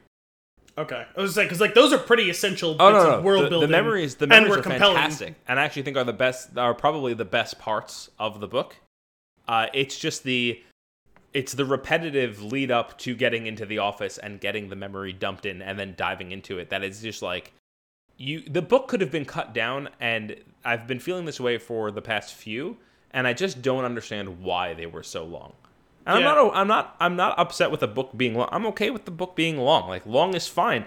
It just gotta have, like, the substance needs to be there, though. I'm not wasting my time reading a book, and I felt my time was being wasted at certain points of the book. I could understand, and I could agree with you on some of that, just how they framed getting to the memory part, because at certain points it felt like the way, like when you're like playing a video game, like it's like a story driven video game where it's like they're giving you a story, and I understand why they do it, because like it could have been a month since you've seen the last bit of that story arc. Sure. So they kind of rehash the whole thing each time, and because they do the memory thing like 6 times, they rehash it every time. But after a certain point, you probably don't need to give us a recap of everything we've seen. Right. I can understand why they did, because it was so important. But yes, that is clumsy, like Basil exposition stuff. Yes. Yeah. And I will yield a little bit, just because I know that I'm reading the books one after another, and they came out. There was plenty of time between them when they actually were released, and like there are certain things that you would need to get that foundation again, right? You would need to be. But we're talking about within the same book, they're reiterating and like getting you into the space, and it's just like, dude, move it along. Like, the one thing I will say is for context in the larger bit of the story, at that point you don't know that Dumbledore is going to die, and what level of like self-motivation that is going to be required of Harry to do something that really is beyond his abilities and knowledge, right? Yeah. So, but in those moments, Dumbledore does know that he's going to die. Uh-huh. So it makes sense from a narrative standpoint to have him reiterate it to the point of irritation, because he knows that he's never going to have another opportunity. Like, it isn't a situation where his death wasn't sudden to him. It was sudden to the reader. It's not. And that's a rare case. His reiteration, nothing that he does bothers me. It's really the setup. It is the non-spoken words in the book. There's just too much fluff that is repetitive. Like, you've already described this thing exactly as it is to me. The first time you did it was probably too much, because I do like to let my imagination work a little bit. I get a lot of that taken away from me with the way certain things are, and I realize that I am also not a book person, and that is probably something that book people like more than I do. When I have a little bit of it, like for example, I'm in the 7th book. They describe the room that all the Death Eaters are in with Voldemort. After hinting that they were in a room together, my mind put the room together. I had an idea of what it was. Then they start describing it. I'm like, yeah, it's close enough to what I've got up here already. Like, and what you're giving me doesn't change. Like, does not yield anything to the story. And I think some of that slows the story down for me to a point of me almost getting bored at points. See, that is very book specific stuff, and not just Harry Potter book. Like, that's going back, and I'm not a reader of the quote unquote classics, but I mean like that's a very Tolkien-esque thing. Yeah, you know what I mean. And that drives me crazy too. Like, but it's part of what makes those some of the greatest books ever. The world building is specific to the point of insanity at times. Yeah, it's strange. Well, anyway, when I finish this all up, then I'm gonna go through all the movies again, and then I'm gonna have some serious opinions on it. Okay. We'll get to that. Do you have any other news and nuggets? Nope. All right, cool. So before we get into the movie, we are going to do a movie related quiz. This is, which Cloud Atlas character are you? Oh, okay. Well, at least it's right. Themed. So different from last week. This is how I've suggested to Al that we do this. I'm going to read the question and answers rather quickly. I've encouraged Al, if he hears an answer that he loves before I get to the next one, shout it out. We'll go with it and we'll move on. I think it'll also help that you're already familiar with the content this time. Yeah, I'm a little familiar with it. Apologies in advance while I'm reading it if I slip up a few times, because as I mentioned to Al, and I think I mentioned it on here already, some of the questions and answers are not spelled correctly. So it's sometimes difficult to read. But anyway, moving on. And I'm terrible at spelling, and I'm calling it out. So, there's 16 questions. Okay. Are you ready? Let's do it. What animal are you? Labrador, a small fluffy baby bird, cat, Disney turtle, don't know what that is, dolphin, or Shetland pony? Dolphin. Dolphin. All right. What's your favorite drink? Tea, sherry, vodka, the same I've always had, coffee, or red wine? Coffee. How would you describe your style? Good looking but effortless, the same knitted sweater I wear every day, actual proper clothing, matching clothes with all my friends, clothes that actually belong to someone else, very fashionable. Apparently they don't have shirtless as an option. I would have already selected that. You have to give me that list again because that was more confusing than the other ones. Sure. Good looking but effortless, the same knitted sweater I wear every day, actual proper clothing, matching clothes with all my friends, clothing that actually belongs to someone else, very fashionable. I could say actual proper clothing. All right. Where would you go on a holiday? Picturesque country estate, cruising the Caribbean, urban holiday, something cultural but not mainstream. To Mars? I am fine where I am. Thank you very much. That one's compelling, but I'm going to go Caribbean cruise. All right, okay. You find a hat in the street. What do? Take it. It's my new favorite hat. Avoid it without really understanding why. Lift it to see if there's something underneath. Bring it home, but you're a bit scared it might be cursed. Walk away, bitter about how people keep throwing hats these days. Try to find the rightful owner. I'm going to say avoid it, but I'm not sure why. Okay. How straight are you on a scale of 1 to 10? 1? Wait. It's a scale of 1 to 10, but there's not 10 options, so please bear with me. 1, very straight. 3, basically straight. 5, what is sexuality? 7, open to new experiences. 9, all question marks. 10, not straight at all. Sorry, I just wanted to hear the whole thing, and I'm glad I got to hear the question marks, but I'm going to go with 1. Okay. Got it. If you were a Smith song, which song would you be? Shoplifters of the World Unite? Still Isle? Still Ill? I don't know. It's the apostrophe's in there. The Charming Man. There's a light that never goes out. Big Mouth Strikes Again. Panic. I was going to choose Big Mouth Strikes Again on account of earlier this week your brother mentioned that when you were downstairs and he is upstairs, he hears you laughing at the TV. Oh. I don't know any of the Smiths songs, so I'm gonna go with Panic. Panic. Okay. What's your favorite food? I like the sound of that. Oh, go. What I've always had. Cheese. Again? Something fancy. Organic. Husband's ghost. What? Husband's ghost? I don't know what that is. English breakfast. Takeaway. Cheese. Which years and years song do you like best? Border, Worship, 1977, Desire, Traps, King. I'm so confused by that question and set of answers. So am I. Just pick one of the answers. Border, Worship, 1977, Desire, Traps, King. 1977. That's what I picked also. Which is this is one of the ones that's interesting. Which is favorite book genre? Oh, is that written by Charlie Day? Crime. I don't care much for books. Biographies. Musical theory. All kinds of books. The Holy Bible. Well, I think I know which one you chose. And it's I don't like books. I'm gonna go with Crime. I do.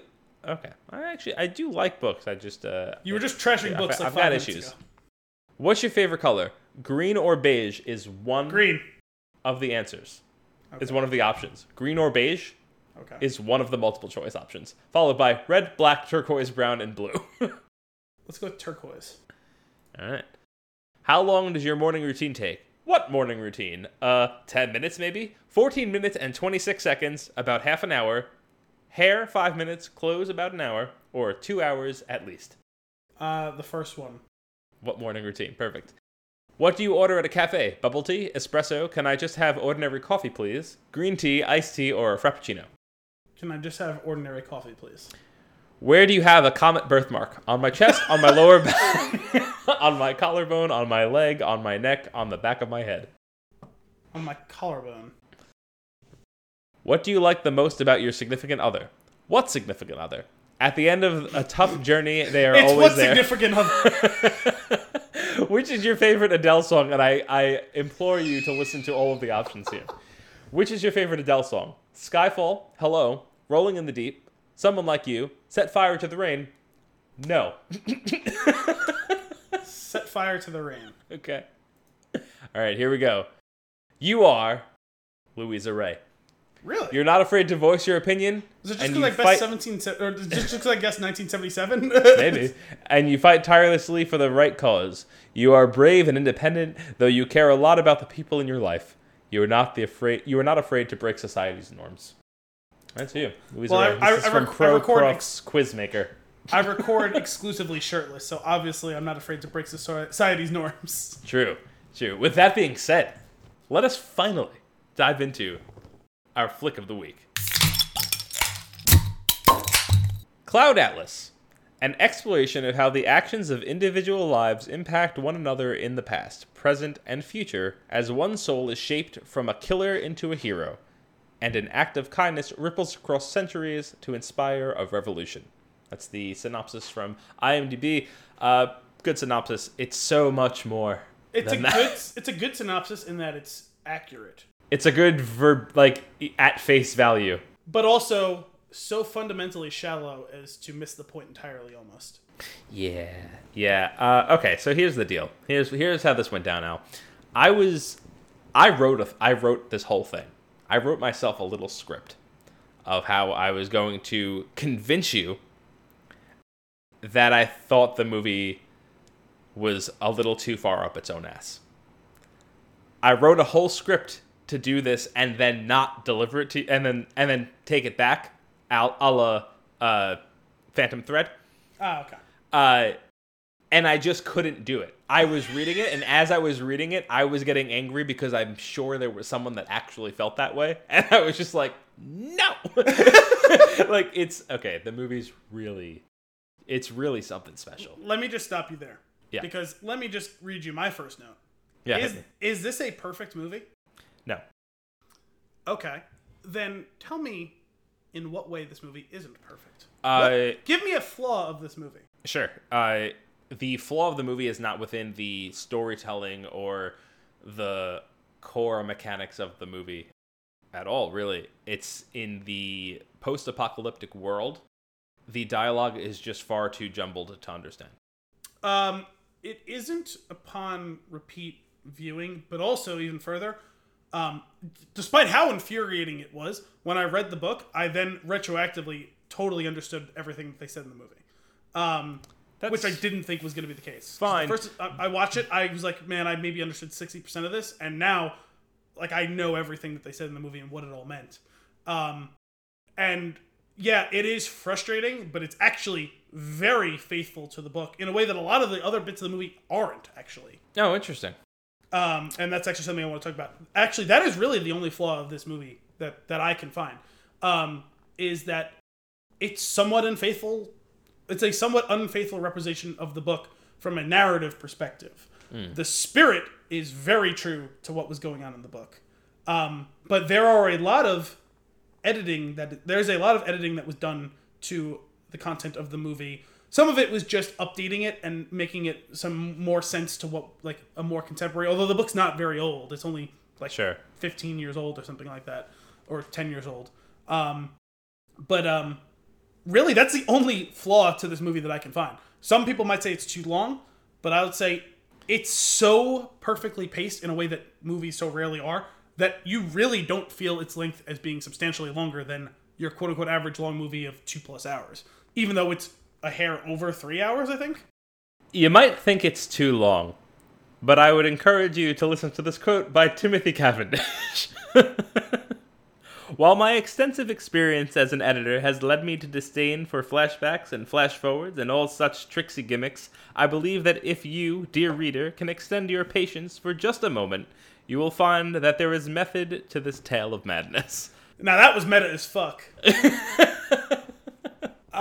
Yeah, no, and it was a good line, too, in his little narration of his... good. Of his plight, his ghastly ordeal, I guess. No, really, truly, if you're only... Listen, what you're saying you find to be a flaw, the whole being incomprehensible, imagined future-esque dialect, fine. But hang on.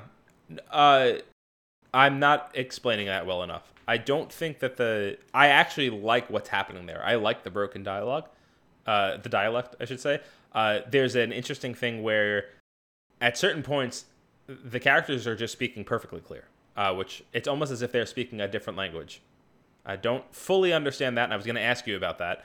My problem with the weird dialect is not that I couldn't follow what they were saying, is that the recording of the vocals is muddy, and the sound editing is muddy, to the point where I can't actually discern some of the words. I understand that they're not in the right order, and that they're not properly... Like, the way that they speak is like, it's almost broken, like they took words out of a sentence, but the sound is too muddy to actually understand the words that are being spoken, and that's what bothered me. It's a sound editing issue. There's an occasional line where that may be true, yes, but that is such a tiny flaw as to be rendered. It's not a tiny flaw when that's an entire portion of the film. Yeah, but I don't find that it to be the case across the entirety of those sequences. There's the odd occasional line where I would say that's probably true. That is the case across the entire thing, except for the situations when they are not speaking in that strange dialect, and that's what I want to know. They're always speaking in that. The only time there isn't is when Marinum is talking to the ship, and she's speaking normal English. There are times where Tom Hanks' character just speaks normally. No. I watch. You have to watch it and focus on that. Meaning normal thing. English, or his delivery is normal? Both. He's speaking perfectly fine in certain scenes when the dialogue is most pertinent. I disagree. I've seen the movie. I'm gonna have to. I will find clips for it and send them to you of when it. Okay. And it's actually jarring how abrupt the change is. Yeah, I mean, you'd have to send me something specific. Okay. Like, is there a spare sentence where that's the case? Sure, but really, that's not the case. I will cut out the sequences when it happens, just to send them to you, because it's very strange, and I almost think that they did it because the times when that happens, it's very important to the plot, what's going on. So they wanted to make sure you don't miss it. That's what it felt like. But there's a lot of other important things. No, I know there totally is, and your brain catches up after a while, and even if you didn't hear it at first, you'll piece together things that are being said. That is, like I said, that's my flaw with the movie. It's and I'm not gonna be able to change my stance on that, because it was actually very frustrating to get through certain scenes because I couldn't understand what they were like. Not for lack of trying, it was just too muddy. I had seen the movie, and then I read the book, and then I watched it again. And I had zero issues watching those sequences the second time around because I knew what they were saying. Sure. Because a lot of the big lines in that sequence, and the whole movie really, are pulled straight from the page. Right. Although it took me reading the book to actually figure out what Halle Berry's character's name was in that. Really? In the future, because I was like, I remember like after having watched, when I started reading it, and like, someone's like this, I was like, oh my god, is that her name? I honestly thought they never said her name in the whole fucking movie. And they only say it like twice. And one time it is actually kind of mumbled under someone's breath. I will say, I mean, not to jump too far ahead here, but the whole prophecy sequence and then flashing back to the lines of the prophecy through scenes is really well done. Like, it's so good. Yeah. Well, especially because when you hear the prophecy, you're like, what the fuck did she just say? Yeah. And then you're just like, okay, crazy. Take your book with crayon writing and put that away. Also, like, I didn't even pick up on it the first time I saw it, and then I watched it. Oh, because you know what? I watched it on like a normal, like 720p like TV. And then I watched it the second time in my basement on the projector, and I was like, oh my god, her iris changed colors. Like, oh yeah, it's creepy. It's creepy. It's pretty cool though. I don't want to worry too much about spoilers since the movie came out in 2012? Yeah. So is there anything you want to say specifically before we like not worry about it? Guys, just sit down, block out 3 hours, turn your phone off, watch this movie. That is key. This is you need to actively participate in the movie. Yes. Specifically, I mean, the stuff in those futuristic, like, you need to actively participate and pay attention to what's going on. And you're not necessarily going to get all of it. And the thing is, you're not really supposed to. Although if you really, really focus on it, you may have to even play it back once or twice. You'll figure out what it is they're saying. Everything that they're saying more or less makes sense. But yeah, no, I mean, just it's a movie that's meant to be experienced, Yeah. not just watched. And they do that with an incredible music mechanic that just works so well. And Well, that's why much I said experience, because this movie, more than even any of their other work, even more than any of Edgar Wright's work, and I'm sure there's other people who someone maybe like screaming at their phone or whatever they're listening to this on right now would be saying, you're missing this person, whatever. The synergy between the movie and the music in this is so inextricable to what's going on. If you took this music out and put just some generic background behind it, it would be a fine movie. It is such an inextricable part of what's going on. Well, I think it's interesting because music is one of those things that has already proven to kind of transcend time and space. You can find so much power in something that was composed so long ago, right? And you could feel that when you listen to it. And I feel like they used that. They created this incredible score to keep that feeling alive as the movie's going, and as you're moving from one life to the next. And it's so well done. And it's so key to one of my very favorite sequences in the entire movie. Probably my favorite one. It's one during one of the letters being written from Robert Frobisher to Rufus Sixsmith, and he's describing kind of what you were just describing in how music transcends everything and can rope together, like you said, an old song can still be timeless now and all that sort of stuff. And he's talking about all of that, and they're cycling through only, I think, 3 of the 6 stories, and it's a dreamlike sequence between Frobisher and Sixsmith. It's the scene where, and this is some light spoilers, where... Hang on 1 second. It's not important. We're going into spoiler territory. It's okay. The movie's older. If you're interested in this episode, then you've probably seen the movie. So if you haven't, stop what you're doing and go watch it. And let's Al continue. They're wrapping together. It's a dreamlike sequence, which we find out is a dream sequence. It's Sixsmith dreaming after having read the letter, right? Where they show the whole thing where they're literally being bulls in a china shop, which I think visually is really cool. Oh my god, that is an incredibly shot scene. For that to be the anchor of this whole sequence is incredible, where the whole thing goes up in the air and shatters all at once and he wakes up. And that was all quote-unquote silent with all the music going behind, and it's not the Cloud Atlas Sextet itself, it's the march music for the movie. And incorporated in all of that is also Adam Ewing on the ship, and it's also Sonmi 451 when she and Heiju Chang finally have sex together, and it's the 3 of those things are kind of cycling back and forth, and it doesn't have the other stories in it at all, I don't think. And then there's the big shatter of the thing, and the music trails off as Sixsmith is waking up and kind of realizing that he wishes that what he was dreaming was real.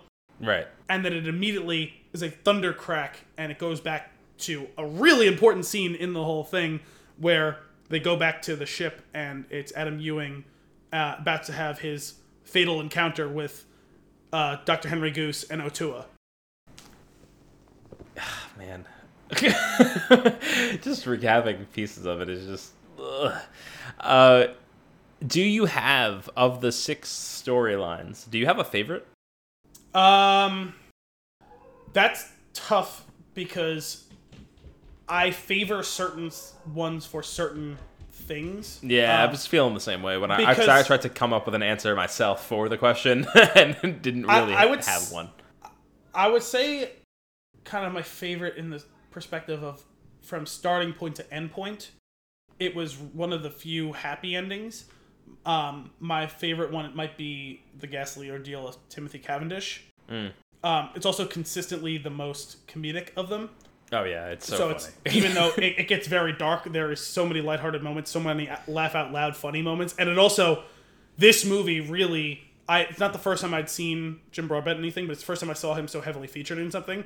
He is incredible. Oh my god, he is such a good actor, and it made me retroactively appreciate even more his admittedly much lighter performance in it's funny enough, you were just talking about finishing The Half-Blood Prince, but him in the movie version of The Half-Blood Prince, it made me appreciate him so much more in that role.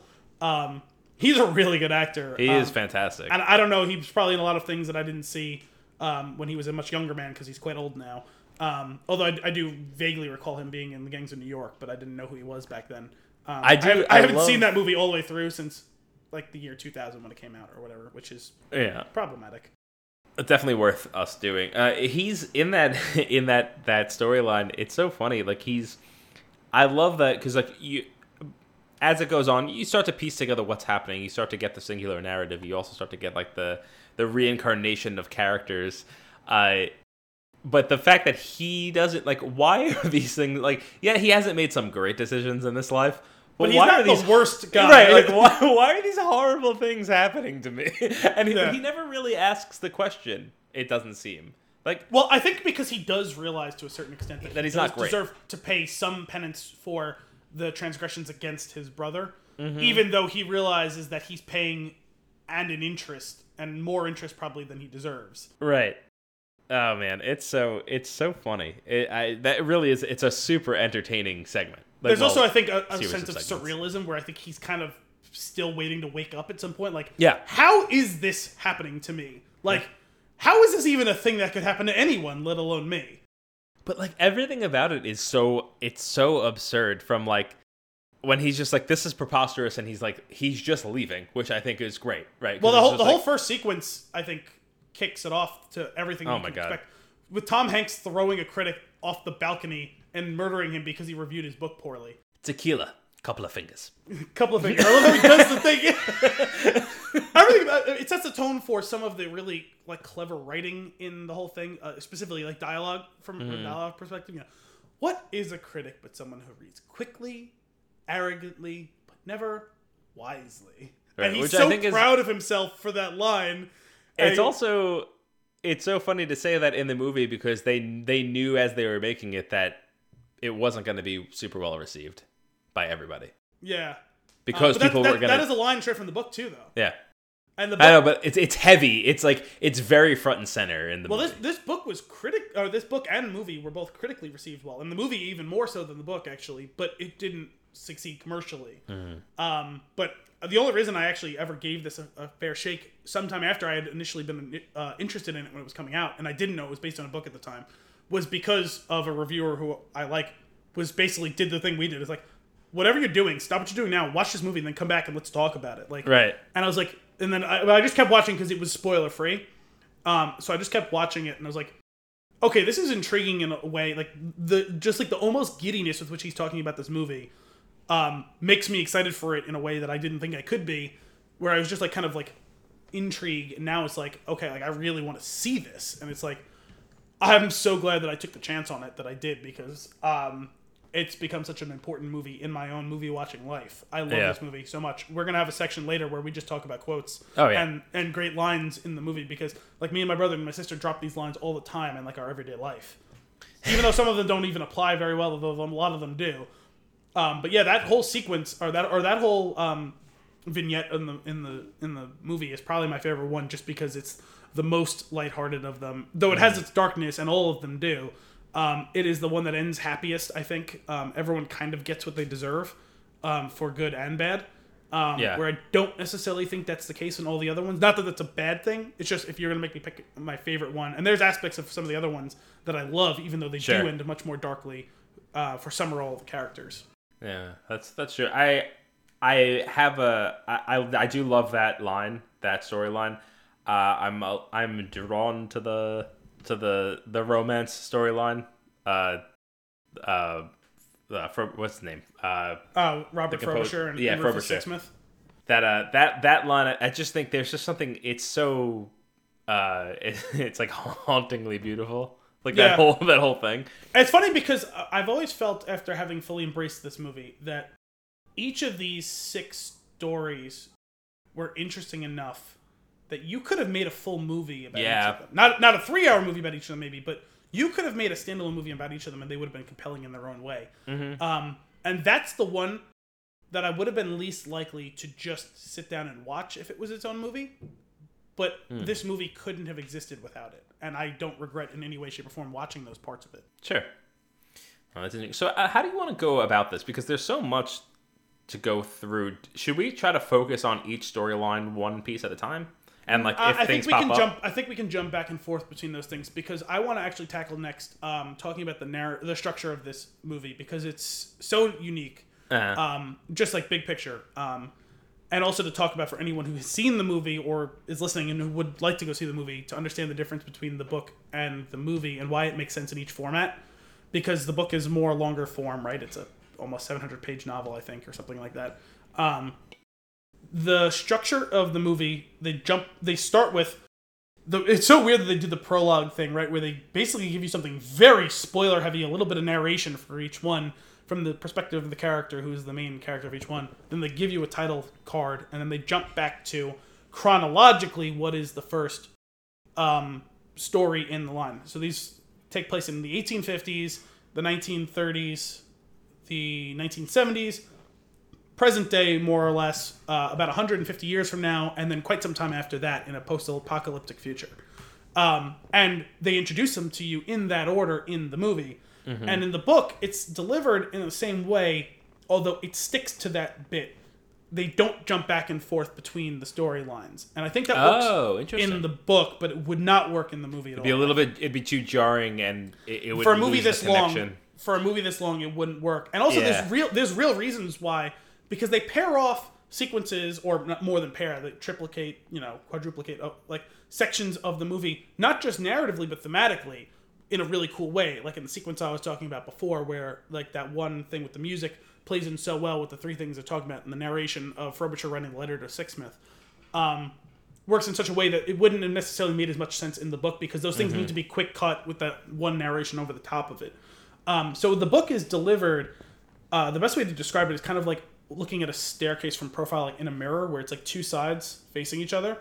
And the book starts with the reading of Adam Ewing's Pacific Journal, and it's like you are actually reading it the way that that Robert Frobisher is reading the journal, where it's it's a bunch of like snapshots of different days in his journey on the Pacific Ocean, where he's writing it in journal form for himself, right? Like, because he's got little sidebars of notes and stuff like that. And that cuts off at a certain point.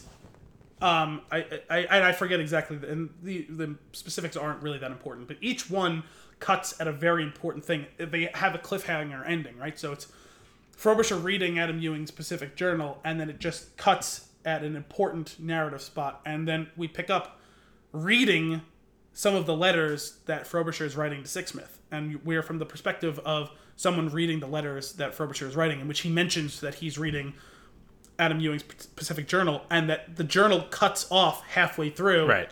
And he realizes that the book isn't complete, and he needs the full version of the book.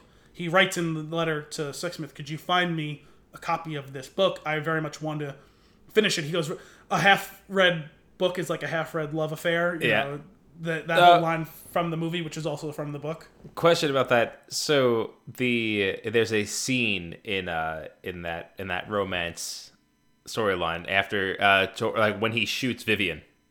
Yes. The camera pans down. The other half of the book is under the bedpost? It's under the bedpost. It was used to prop up the thing. Yes, it's sitting there.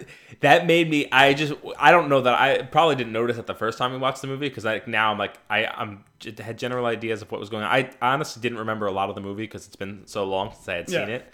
But when I saw that, I just it was like shivers. I was like, oh, come on, it's right there. The thing is, the first time I saw it, I didn't really get it because I didn't know the name of the title of the book. And you see it along the spine in gold lettering very thinly, and it's like, oh wow, and that level of attention to detail is incredible, right? And there's so many instances of that in this movie. So he's writing the letter to Sixsmith about that, and I forget where that cuts off, but that whole story is being delivered from Louisa Ray reading the letters that she had gotten from the old Rufus Sixsmith, but she runs out of letters. She doesn't know where the rest of them are. And so her story is being delivered in Half-Lives, a Louisa Ray novel. The little kid Javier, who's friends with her in the movie, who jumps into her balcony, all that, he grows up to become a thriller writer, and he writes about all these different things that she did.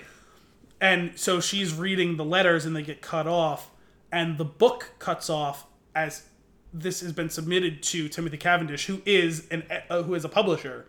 The manuscript had been submitted to him, and his incarceration stops at the time that he reads the point where she gets forced off the bridge by Bill Smoke.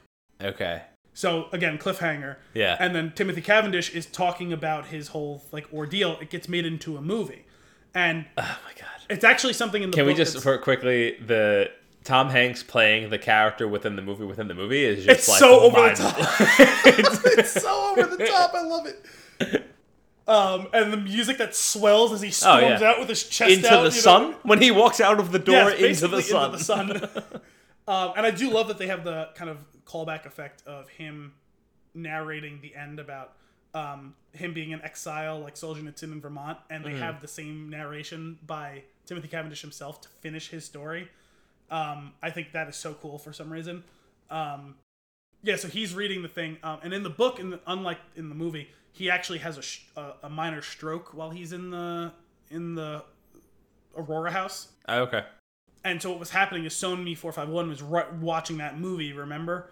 And at that time, she gets cut off and has to stop watching the movie. She has to pick up sticks and run out. Her story happens over a much longer timeline in the book. And that's the one that's the most heavily edited. And we were talking about how this isn't the most faithful to the specifics of the narrative. In that case, and in some of the other cases of the editing that they did, I found it to be seamlessly improved from the book. Having read and watched, the book is really good, but it is even darker than the movie. And at times, specifically in the Sonmi story, it's very confusing to follow what's happening. It's basically the whole thing. It starts off the same way, where it's like, right, she was the fabricant that Union was trying to get to become a full-blown human to prove that these clones should be treated like real humans, not like property. And it turns out to be a false flag operation in the book, where Union was actually started by an agent provocateur by the government itself to attract and lure the dissidents out so that they could all be wiped out in one. Oh, interesting. So it's actually kind of annoying. I'm kind of okay with that, although I prefer the way the movie did it by making it a more sincere effort. But I would have been kind of okay, but the way that the news is delivered is almost like implied at the end. So I actually had to go back and read it. Like, wait, what the fuck is going on? And I was again, I'm like, oh, it's all fake. That's annoying. And you just go, oh. Yeah, because like it wasn't like delivered like as clearly as I would have liked if that's the reveal. You know what I mean? Yeah. So she's watching the movie, whatever, it gets cut off there. And then we get to the final piece, the anchor of the whole thing is Zachary, it's Lucia's Crossing, and everything after is what the chapter's called in the book. And it's the way that the beginning of the movie starts with Zachary starting to tell his tale. Old Zachary telling his tale, and then it's a flashback to him telling the tale.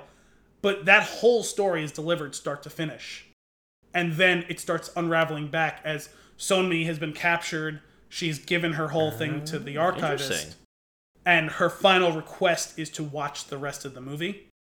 So she gets to watch the rest of the ghastly ordeal of Timothy Cavendish. Which then rolls back into that sequence, which rolls back into the... So when he escapes and he finally gets free and clear, he finishes reading the Louisa Ray novel, publishes it, along with him writing his movie, the script for his movie about himself. Right. And then him finishing reading the manuscript is us seeing the rest of the story about Louisa Ray. And at the end of it, I don't know if you remember the end, Rufus Sixsmith's niece gives her the last few letters that she didn't have. So she gets to read the rest of the letters, which dictates how Frobisher had escaped, finished writing the Cloud Atlas Sextet, and then kills himself and leaves the last letter for Sixsmith. And he talks about the ending of having read the Pacific Journal. So it ends with the ending of the Pacific Journal. That's pretty cool. It makes me want to read it just to experience the story in that sequence, because I feel like it'd be kind of interesting.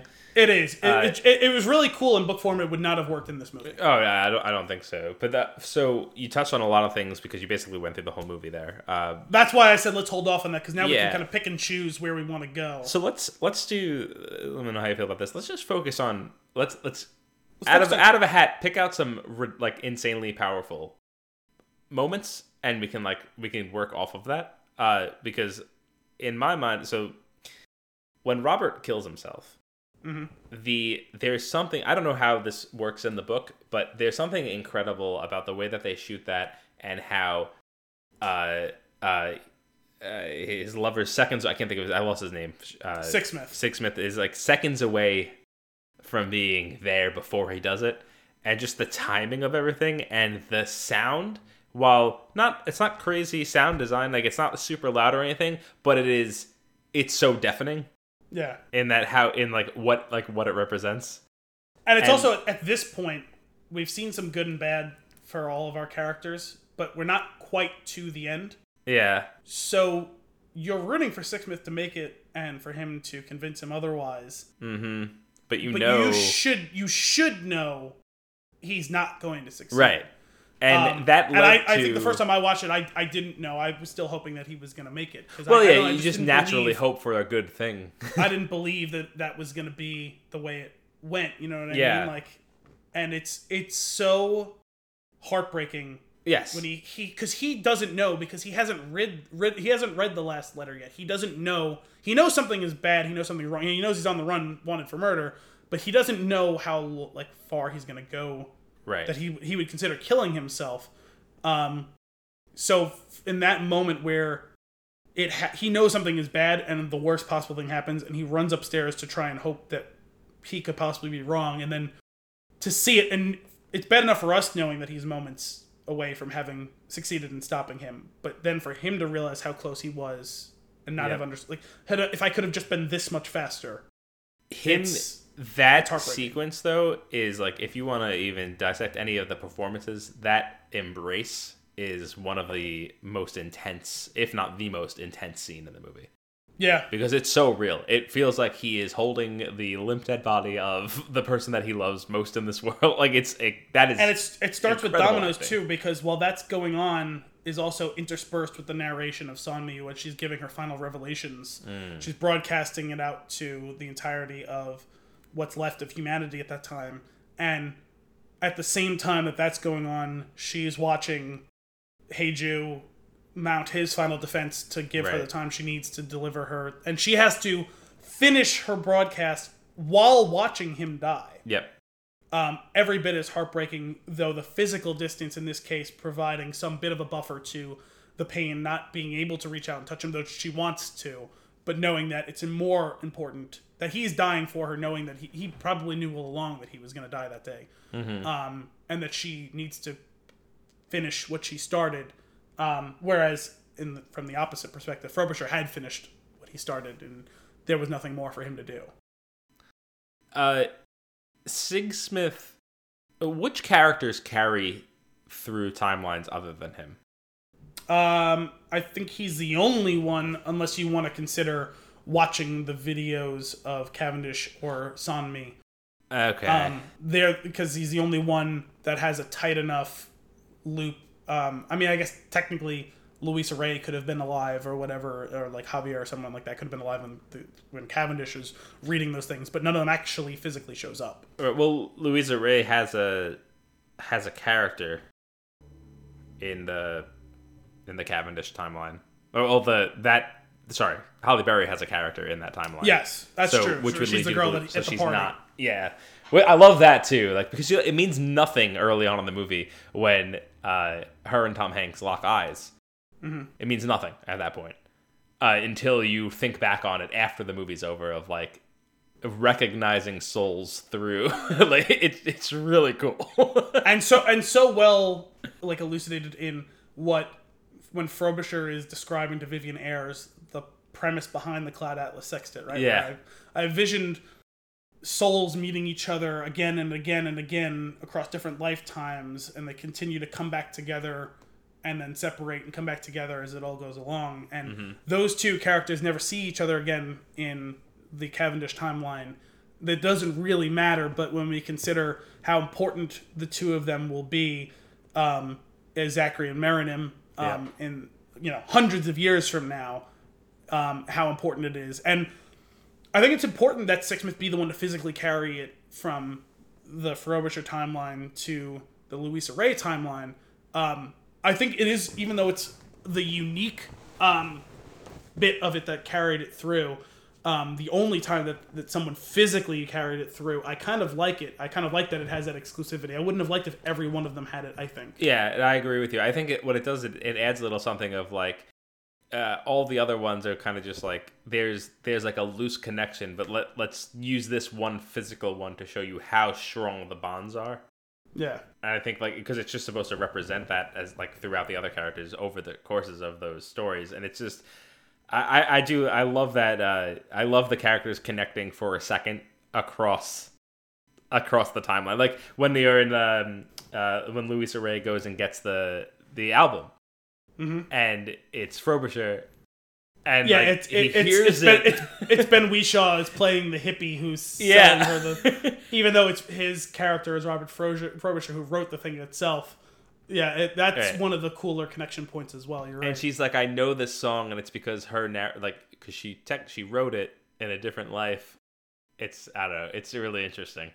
It's very fun to watch it unfold, and like it's also it's fun to kind of just get lost in it, because like you don't have to have every question answered. It's just like this really cool, like, fluid thing. Going back to it, you're gonna get more out of it each time, it feels like. Yes, there is something even now. I've seen the movie probably 10 times, and there's still little things that I pick up on now that I haven't seen in any of the other times. I think those sorts of little details, or even like I find it a fun game still now. Occasionally, I guess I've picked them all up by now, but it took me several times watching the movie to pick out every single actor in every story, because all of the main cast is in every single one of them, even if it's only for a second.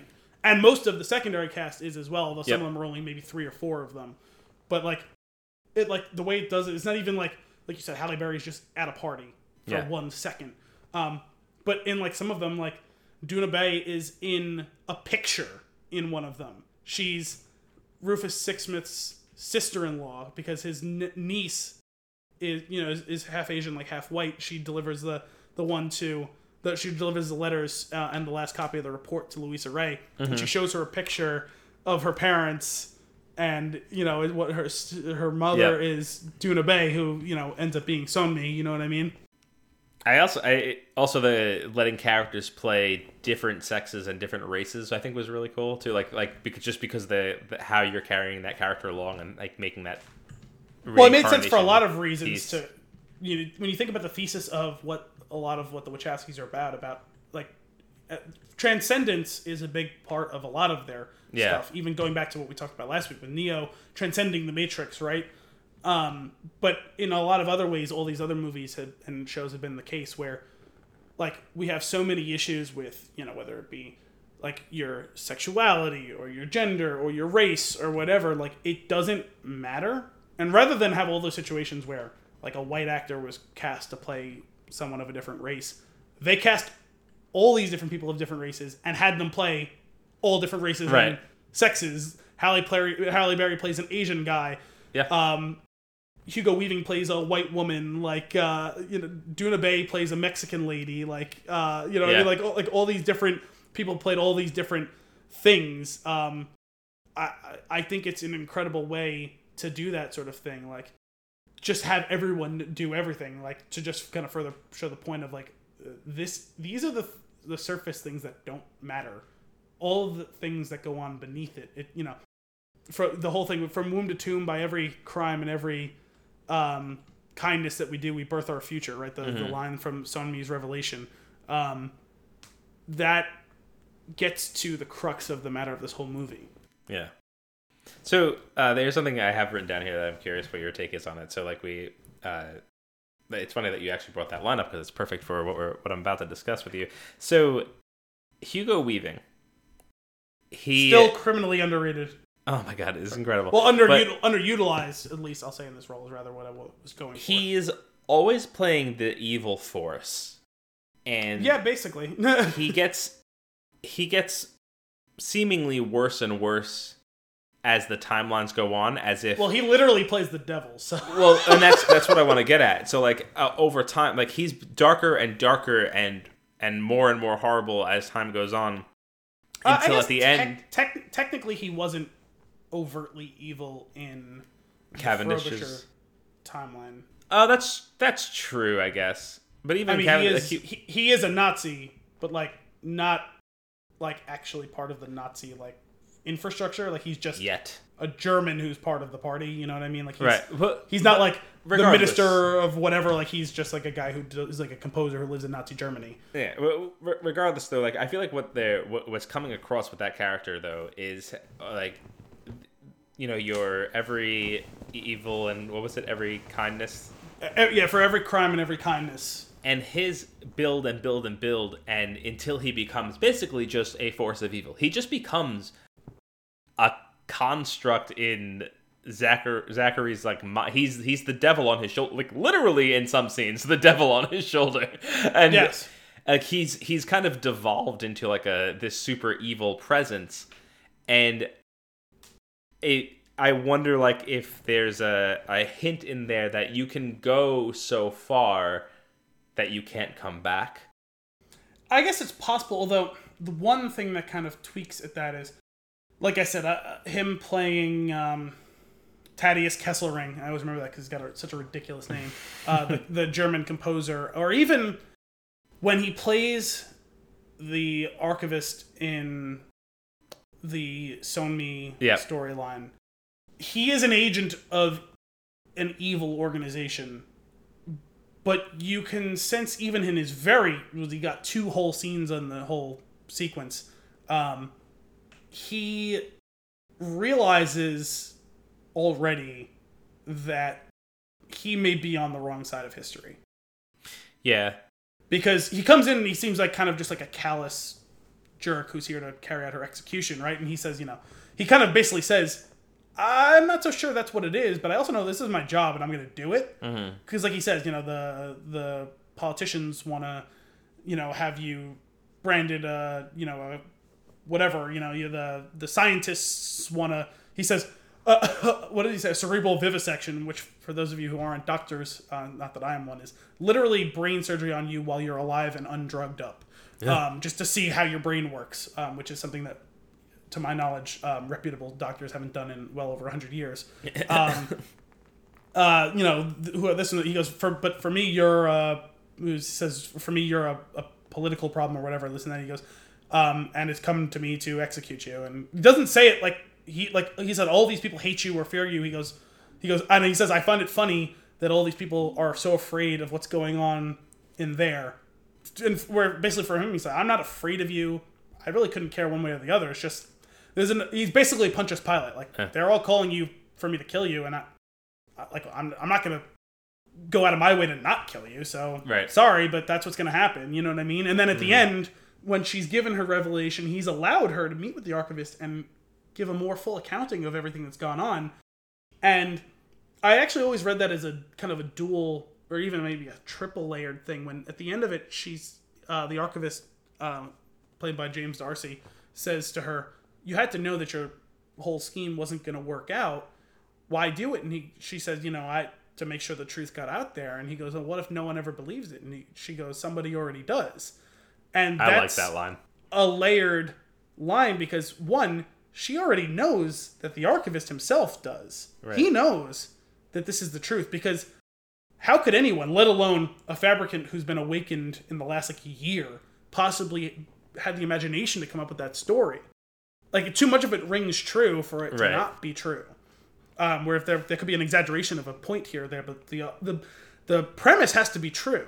And I think when you see, like, the Hugo Weaving character smiles as she's being led, and she doesn't fight, she just walks out and accepts, like, I've done my part, and I lay down my guns, my war is over, I have nothing left to live for, my one true love is dead, and my one true great work in this life has been done, and I know that things will be better tomorrow than they are today, not for me, but for everyone else. And he smiles while she's being led to her execution, and it's not bloodlust, it's respect. And it's, man, I underestimated you. I understand now why everyone was afraid of you, and they should be. And we should be afraid. And when you consider that everything that happens after that is an uprising, revolution, and the end of all civilization as we know it, you understand the gravity of what she was a part of. Yeah. And he understands it in that moment that things are about to change. You know, it's funny. I've been thinking a little bit about you were talking about the book and how the rebellion is kind of like a farce, right? Like it's which sucks to me because I like the rebellion being a representation of a multitude of drops. Yes. And so like taking that, I feel like the book would have taken that away from that. Maybe, but well, the thing is, in the end, she accepts that that's the case, but she basically says, I don't think it matters. I think that they let me go too far. Like, I think she realizes that, listen, yeah, there were some people who had some problems, but the truth is out there now. You guys misjudged where this was all going. Right. And I'm going to die, and I feel betrayed in all of that, because in that case, Heiju is directly the one who's betraying her. Which is one of the reasons I don't like it. Yeah. But she realizes that what she set in motion, it probably wouldn't have happened as quickly as it did in the movie version of it, but things are going to change. And in the end, she got to live a more full life for a couple of years. They actually go more into detail. The whole thing with the soap and feeding the fabricants is actually, it was doping them so that they weren't smart enough to realize. They were actually creating fully viable clones that would have self-actualized like humans, and the only way to keep them down was to dope them up. It's more overt in the book. That from that perspective, that actually probably makes more sense. But that's cool. Oh man, that's so crazy. It's so crazy. But anyway, so like I was thinking about like Hugo Weaving's character. I thought about him as like there were two things about it. Either like him becoming so evil that it just like he turns into a force of evil. That's one. Yeah. That's one concept. The other is that the movie thus far, the story thus far, is showing you people and soul like moving through time and space from person to person, from body to body. But I think it was also showing in that particular character, I feel like it shows you it could also be more of a force than an actual being. Yeah. And which I thought was interesting as well. I actually think they maybe, even though he's so good at playing villains, which is why he's played them so often, I think it's what he finds most interesting. I think fun. He said that too. But I think they may have even done him a slight disservice in this movie. And I understand he's not, quote unquote, actually one of the leads because he doesn't get to be the lead of any of the stories. But if you notice, everyone else gets a turn as the villain or the protagonist, basically. Or I'll say someone who's slightly on the more villainous side or on the more, good side. Like Tom Hanks plays Zachary, who is the protagonist of his story, and then he plays Dr. Henry Goose, who is unquestionably the villain of that story. That I think that they did a disservice by not allowing him to play something that's better even than neutral, right? Like his best version was a relatively neutral character in service of evil, whether or not he was actually advancing the evil of that plot. I do wonder if it's more for like your bearings. Like they had a character that portrayed mostly evil throughout, and then Tom Hanks' character goes up and down. He's constantly riding this roller coaster back and forth. And in his final storyline, he's riding it back and forth through cowardice, like throughout that one storyline, which was interesting. But then you also have like Hugh Grant's character is pretty much bad through and through. But again, he's also like a very secondary, even tertiary character. You know what I mean? Then you have Jim Sturgis, who is always good, right? Yeah, actually, I guess so. And then, especially in the farce storyline, where he's the hooligan that crushes Hugo Weaving's character with the keg, which is fantastic. And then not let you down. it's so good. I don't know. It's. I feel like there's certain characters like that maintained. Yeah, I guess that's true. Some of them ended up more good than others. Some of them, they're in their other turns, they were just kind of more inconsequential. But like, I even thought like Halle Berry got to be Louisa, and then she got to be joined up with the Zachary story on the side of good, and then I guess she wasn't bad, but she was certainly morally questionable in the Neo Soul storyline. Though you could very easily have missed her. She's the creepy doctor who cuts the thing off of her neck. Yep. Although technically as Jocasta, she's not exactly the best person. Which one is that? Not Vivian Ayers' wife. Oh, yeah. Yeah, it's so cool. I just want to keep watching it. Yeah. I do find some interest in getting into some of the performances. I think it's incredible that if you had just listed everyone, oh, these are all the people, like a lot of people were like, oh, Tom Hanks was completely crushed in this movie. Like, he's such a great actor. And he is a great actor. I love Tom Hanks. But as far as rating the performances of everyone, probably like the fifth best actor in this movie.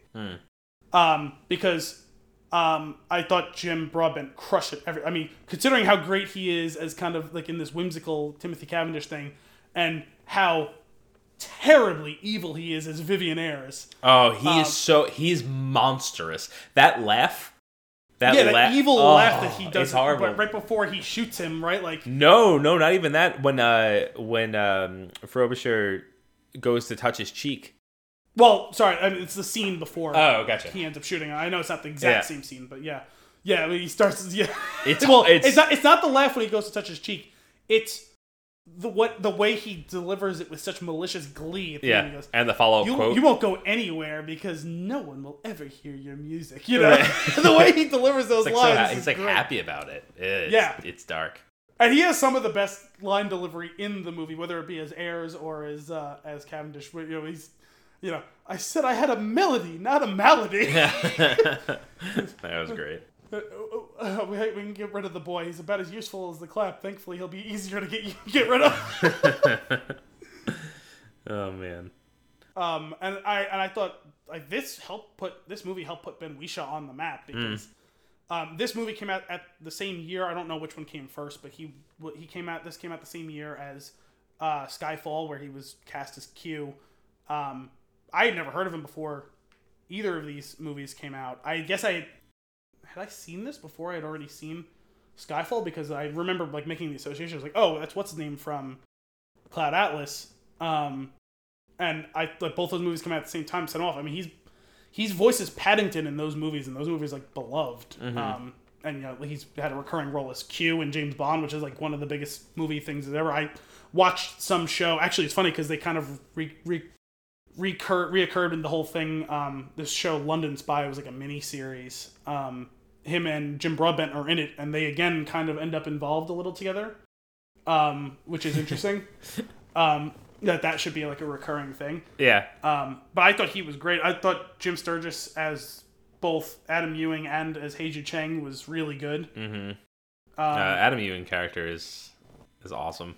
And this he is, or at least very interesting. Watching, he's the one who gets probably the best journey, right? Where he's kind of just thinks he can be above the fray, and by the end of it, he's like, no.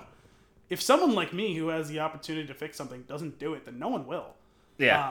And I'm tired of watching all of this bullshit go on around me. Well, I like what I love about that storyline, the 1850s one. One of the lines when Otua is telling him that by not doing anything, he's doing something. Like just that.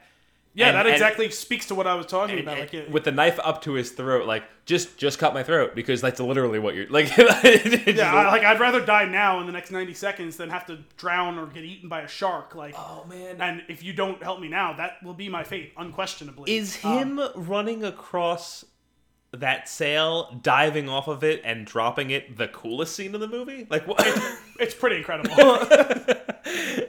But you're right. Like that whole line, you know, if you don't help me, you kill I just the same. You know? Yeah. It's like the line from that Rush song, right? You know, if you choose not to decide, you've still made a choice, and that's what Adam Ewing has to grapple with, which is a really interesting bit of character development.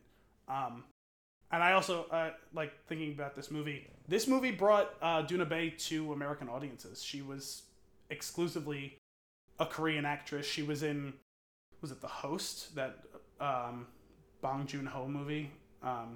He's like a famous South Korean director. He did Snowpiercer. I don't know if you saw that movie. No, that's on my list though. Have you seen that? No, Dominic saw. I watched a very little bit of it when he was watching it. And I know now they're making like a show based on it too. But like that's probably the most famous movie that he made amongst American audiences. I know he did Okja, which is a famous movie. The Host is a really famous movie. I guess that's what put him on the map. But he's like one of like the 2 or 3 really, really famous like South Korean directors. And like she was in a bunch of like South Korean movies. She was one of the leads in that movie, I think. And now she does Wachowski stuff. She had a bit part in Jupiter Ascending. She was one of the leads in Sense8. She was really good in that as well, playing a very different character. But she's a good actress. Nice. I mean, when you watch her, I guess she, along with Adam Ewing, has two of the best actual like character arcs, right? Where she starts off as a meek slave, essentially, and becomes a confident revolutionary. Yeah. And she plays all of the points in between that. The fear, the strength, all of it. You know what I mean? Someone learning how to be a human and then watch that humanity ultimately stolen from her when she's finally fully self-actualized is a lot to take in. Oh, man. So this movie has some incredible quotes. I know you wanted to get through some of them. Oh, yeah. Are there any in particular that you wanted to jump into? Well, I have a bunch, so why don't you give me one of yours? I mean, we've said it already a couple times, but what is an ocean but a multitude of drops? I would get that tattooed on me. It's great. And really, and that's one of those ones where it's like, that's such a great line on its own, but the lines that come before it is what I was alluding to earlier about how some of the dialogue is so incredible. And those are all really attributable to David Mitchell. Most of the best lines were pulled from the page. And it's the whole thing that Ewing's father-in-law, Haskell Moore, who someone we hear about from the very beginning of his storyline, and we finally see him at the end, again, of course, played by Hugo Weaving, and very well in his one whole scene in the movie. Yeah, there's a natural order to this world, and those who try to upend it do not fare well. This movement will never survive. If you join them, you and your entire family will be shunned. At best, you'll exist as pariah to be spat at and beaten at. At worst, to be lynched or crucified. And for what? For what? No matter what you do, will never amount to anything more than a single drop in a limitless ocean. And then for barely a pause, for Adam Ewing to come right back with that fucking... Right. What is an ocean but a multitude of drops? I mean, that call and response. It looks like he was physically punched. Yeah, it was the KO. It's incredible. And just Hugo Weaving's delivery of that whole little soliloquy is a masterclass. He is the soliloquy master. But there's another line that when I listened to it the other night when I was watching, I was just like, it's so good. Is truth is singular, its versions are mistruths, and I was just it is a great line. Not necessarily a quotable line in the sense that it doesn't have a lot of application per se in your everyday life, but a hell of a line. Yeah. And like there's a bunch of those sorts of like like the whole Soylent Green is made of people, reference to obviously a famous movie, just the way that he does it. Soylent Green is made of people. Yeah. But I will say one that me and Dominic do use all the time is, how's that for an ending that's flat and inane beyond belief? And delivered by one of the most ridiculously comical scenes in the movie. Yes. Again, pitch black comedy, because it was delivered to a man who was just thrown off a balcony and splattered. Couple of fingers. Which I will be doing from now on when I order a drink. the finger Couple of fingers. One of the ones that's recurring through the movie in a couple of different storylines, the weaker meat that the strong do eat. Yep. And it's always delivered in such a creepy way. Yes. In one case, literally by a cannibal about to eat someone. Yep. All boundaries I know. are conventions waiting to be transcended. That was part of the sequence that I was alluding to. My favorite one of the movie. Mm-hmm. I love Mr. Meeks. His whole thing. I know. Well, there's that. I love his whole little speech. The look on Jim Robbins' face when he double takes and realizes, oh my god. But his whole little thing that he says split up across two scenes in the bar is great. But I just love, because again, this is one that we use in real life and you can use. We're in need of a wee bit of assistance. The true. Mm-hmm. You mentioned it before, but what if nobody believes your story? Somebody already does. I know, it's great. I love the this is a violation of the Ruddy Anti-Incarceration Act, and I will not be subjected to criminal abuse. Oh, man. You're the genius. You're the Ruddy Bloody genius. Oh, that when not Cavendish, Vivian. Yeah. And he says, that's the music from my dream. And I'm like, I was like, I had forgotten about watching this movie already, so I forgot where that goes. And I was like, oh, great, now he gets to become, like, he explained to him, like, that he's actually, like, a musical genius. And then where it goes, I was just like, oh, screw you, guy. Like, you suck. Well, the great thing about that, too, is in the book, it's a little bit more veiled. He says, I was in a nightmare cafe where everyone has the same face. Yeah. And they expand upon that a little bit in that scene where he says, there's, the colors and these nightmarish sounds and all the waitresses looked exactly the same. But they give it a little bit more. And it's like, because you're watching the movie, I didn't pick up on it as much in the book. Or at least I wouldn't have if I hadn't already seen the movie once. But the fact that he's describing in detail what Papa Songs looks like is that little bit of almost supernaturalness where, like, things actually bled backwards in time. Mm-hmm. You know what I mean? I thought that was really cool. Yeah. There was another line that Cavendish.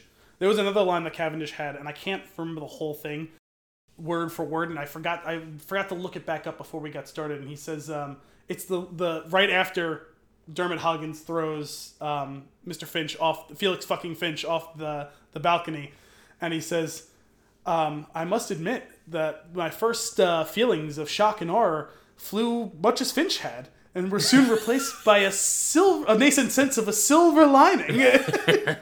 Knuckle sandwich sold, through the roof. Yeah, after all that, and I just love the way. Again, it's more delivery. It's a combination of delivery and incredible verbiage, right? Where I just love the way that Jim Broadbent reads that line. I love when he's smooshing all his contacts for money, and they just hang up on him. It's your favorite Timothy. The Ravenous. Yeah, your favorite Timothy. When life gives you lemons, you make apple juice. Oh, who said that? I didn't Captain Molyneux? Is that how you say his name? Oh, Captain Molyneux. That was also Jim Broadbent. I don't remember him saying that line.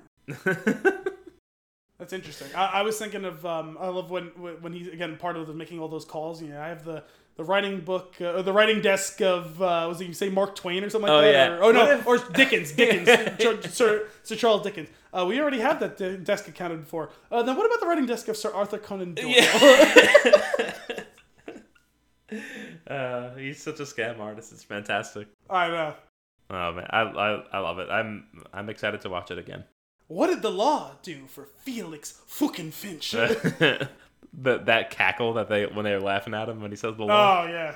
Oh, so gross. He just jams the plunger into his face. That's a great scene, and him talking through it. Yes, and also the scene where he goes to see Ursula, and he recounts the weekend that he spent with her. That whole thing has a great punchline too, where the parents walk in and he grabs the cat, and it starts mauling him, and he falls out the window.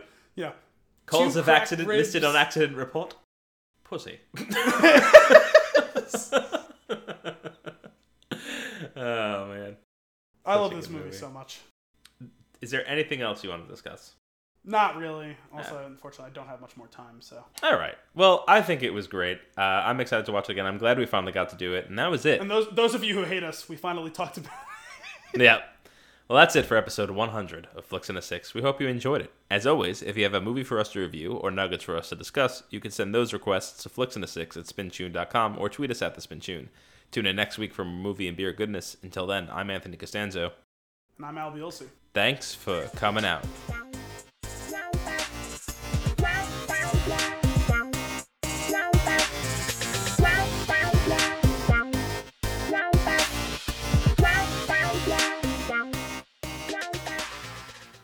Soylent Green is people! Soylent Green is made of people!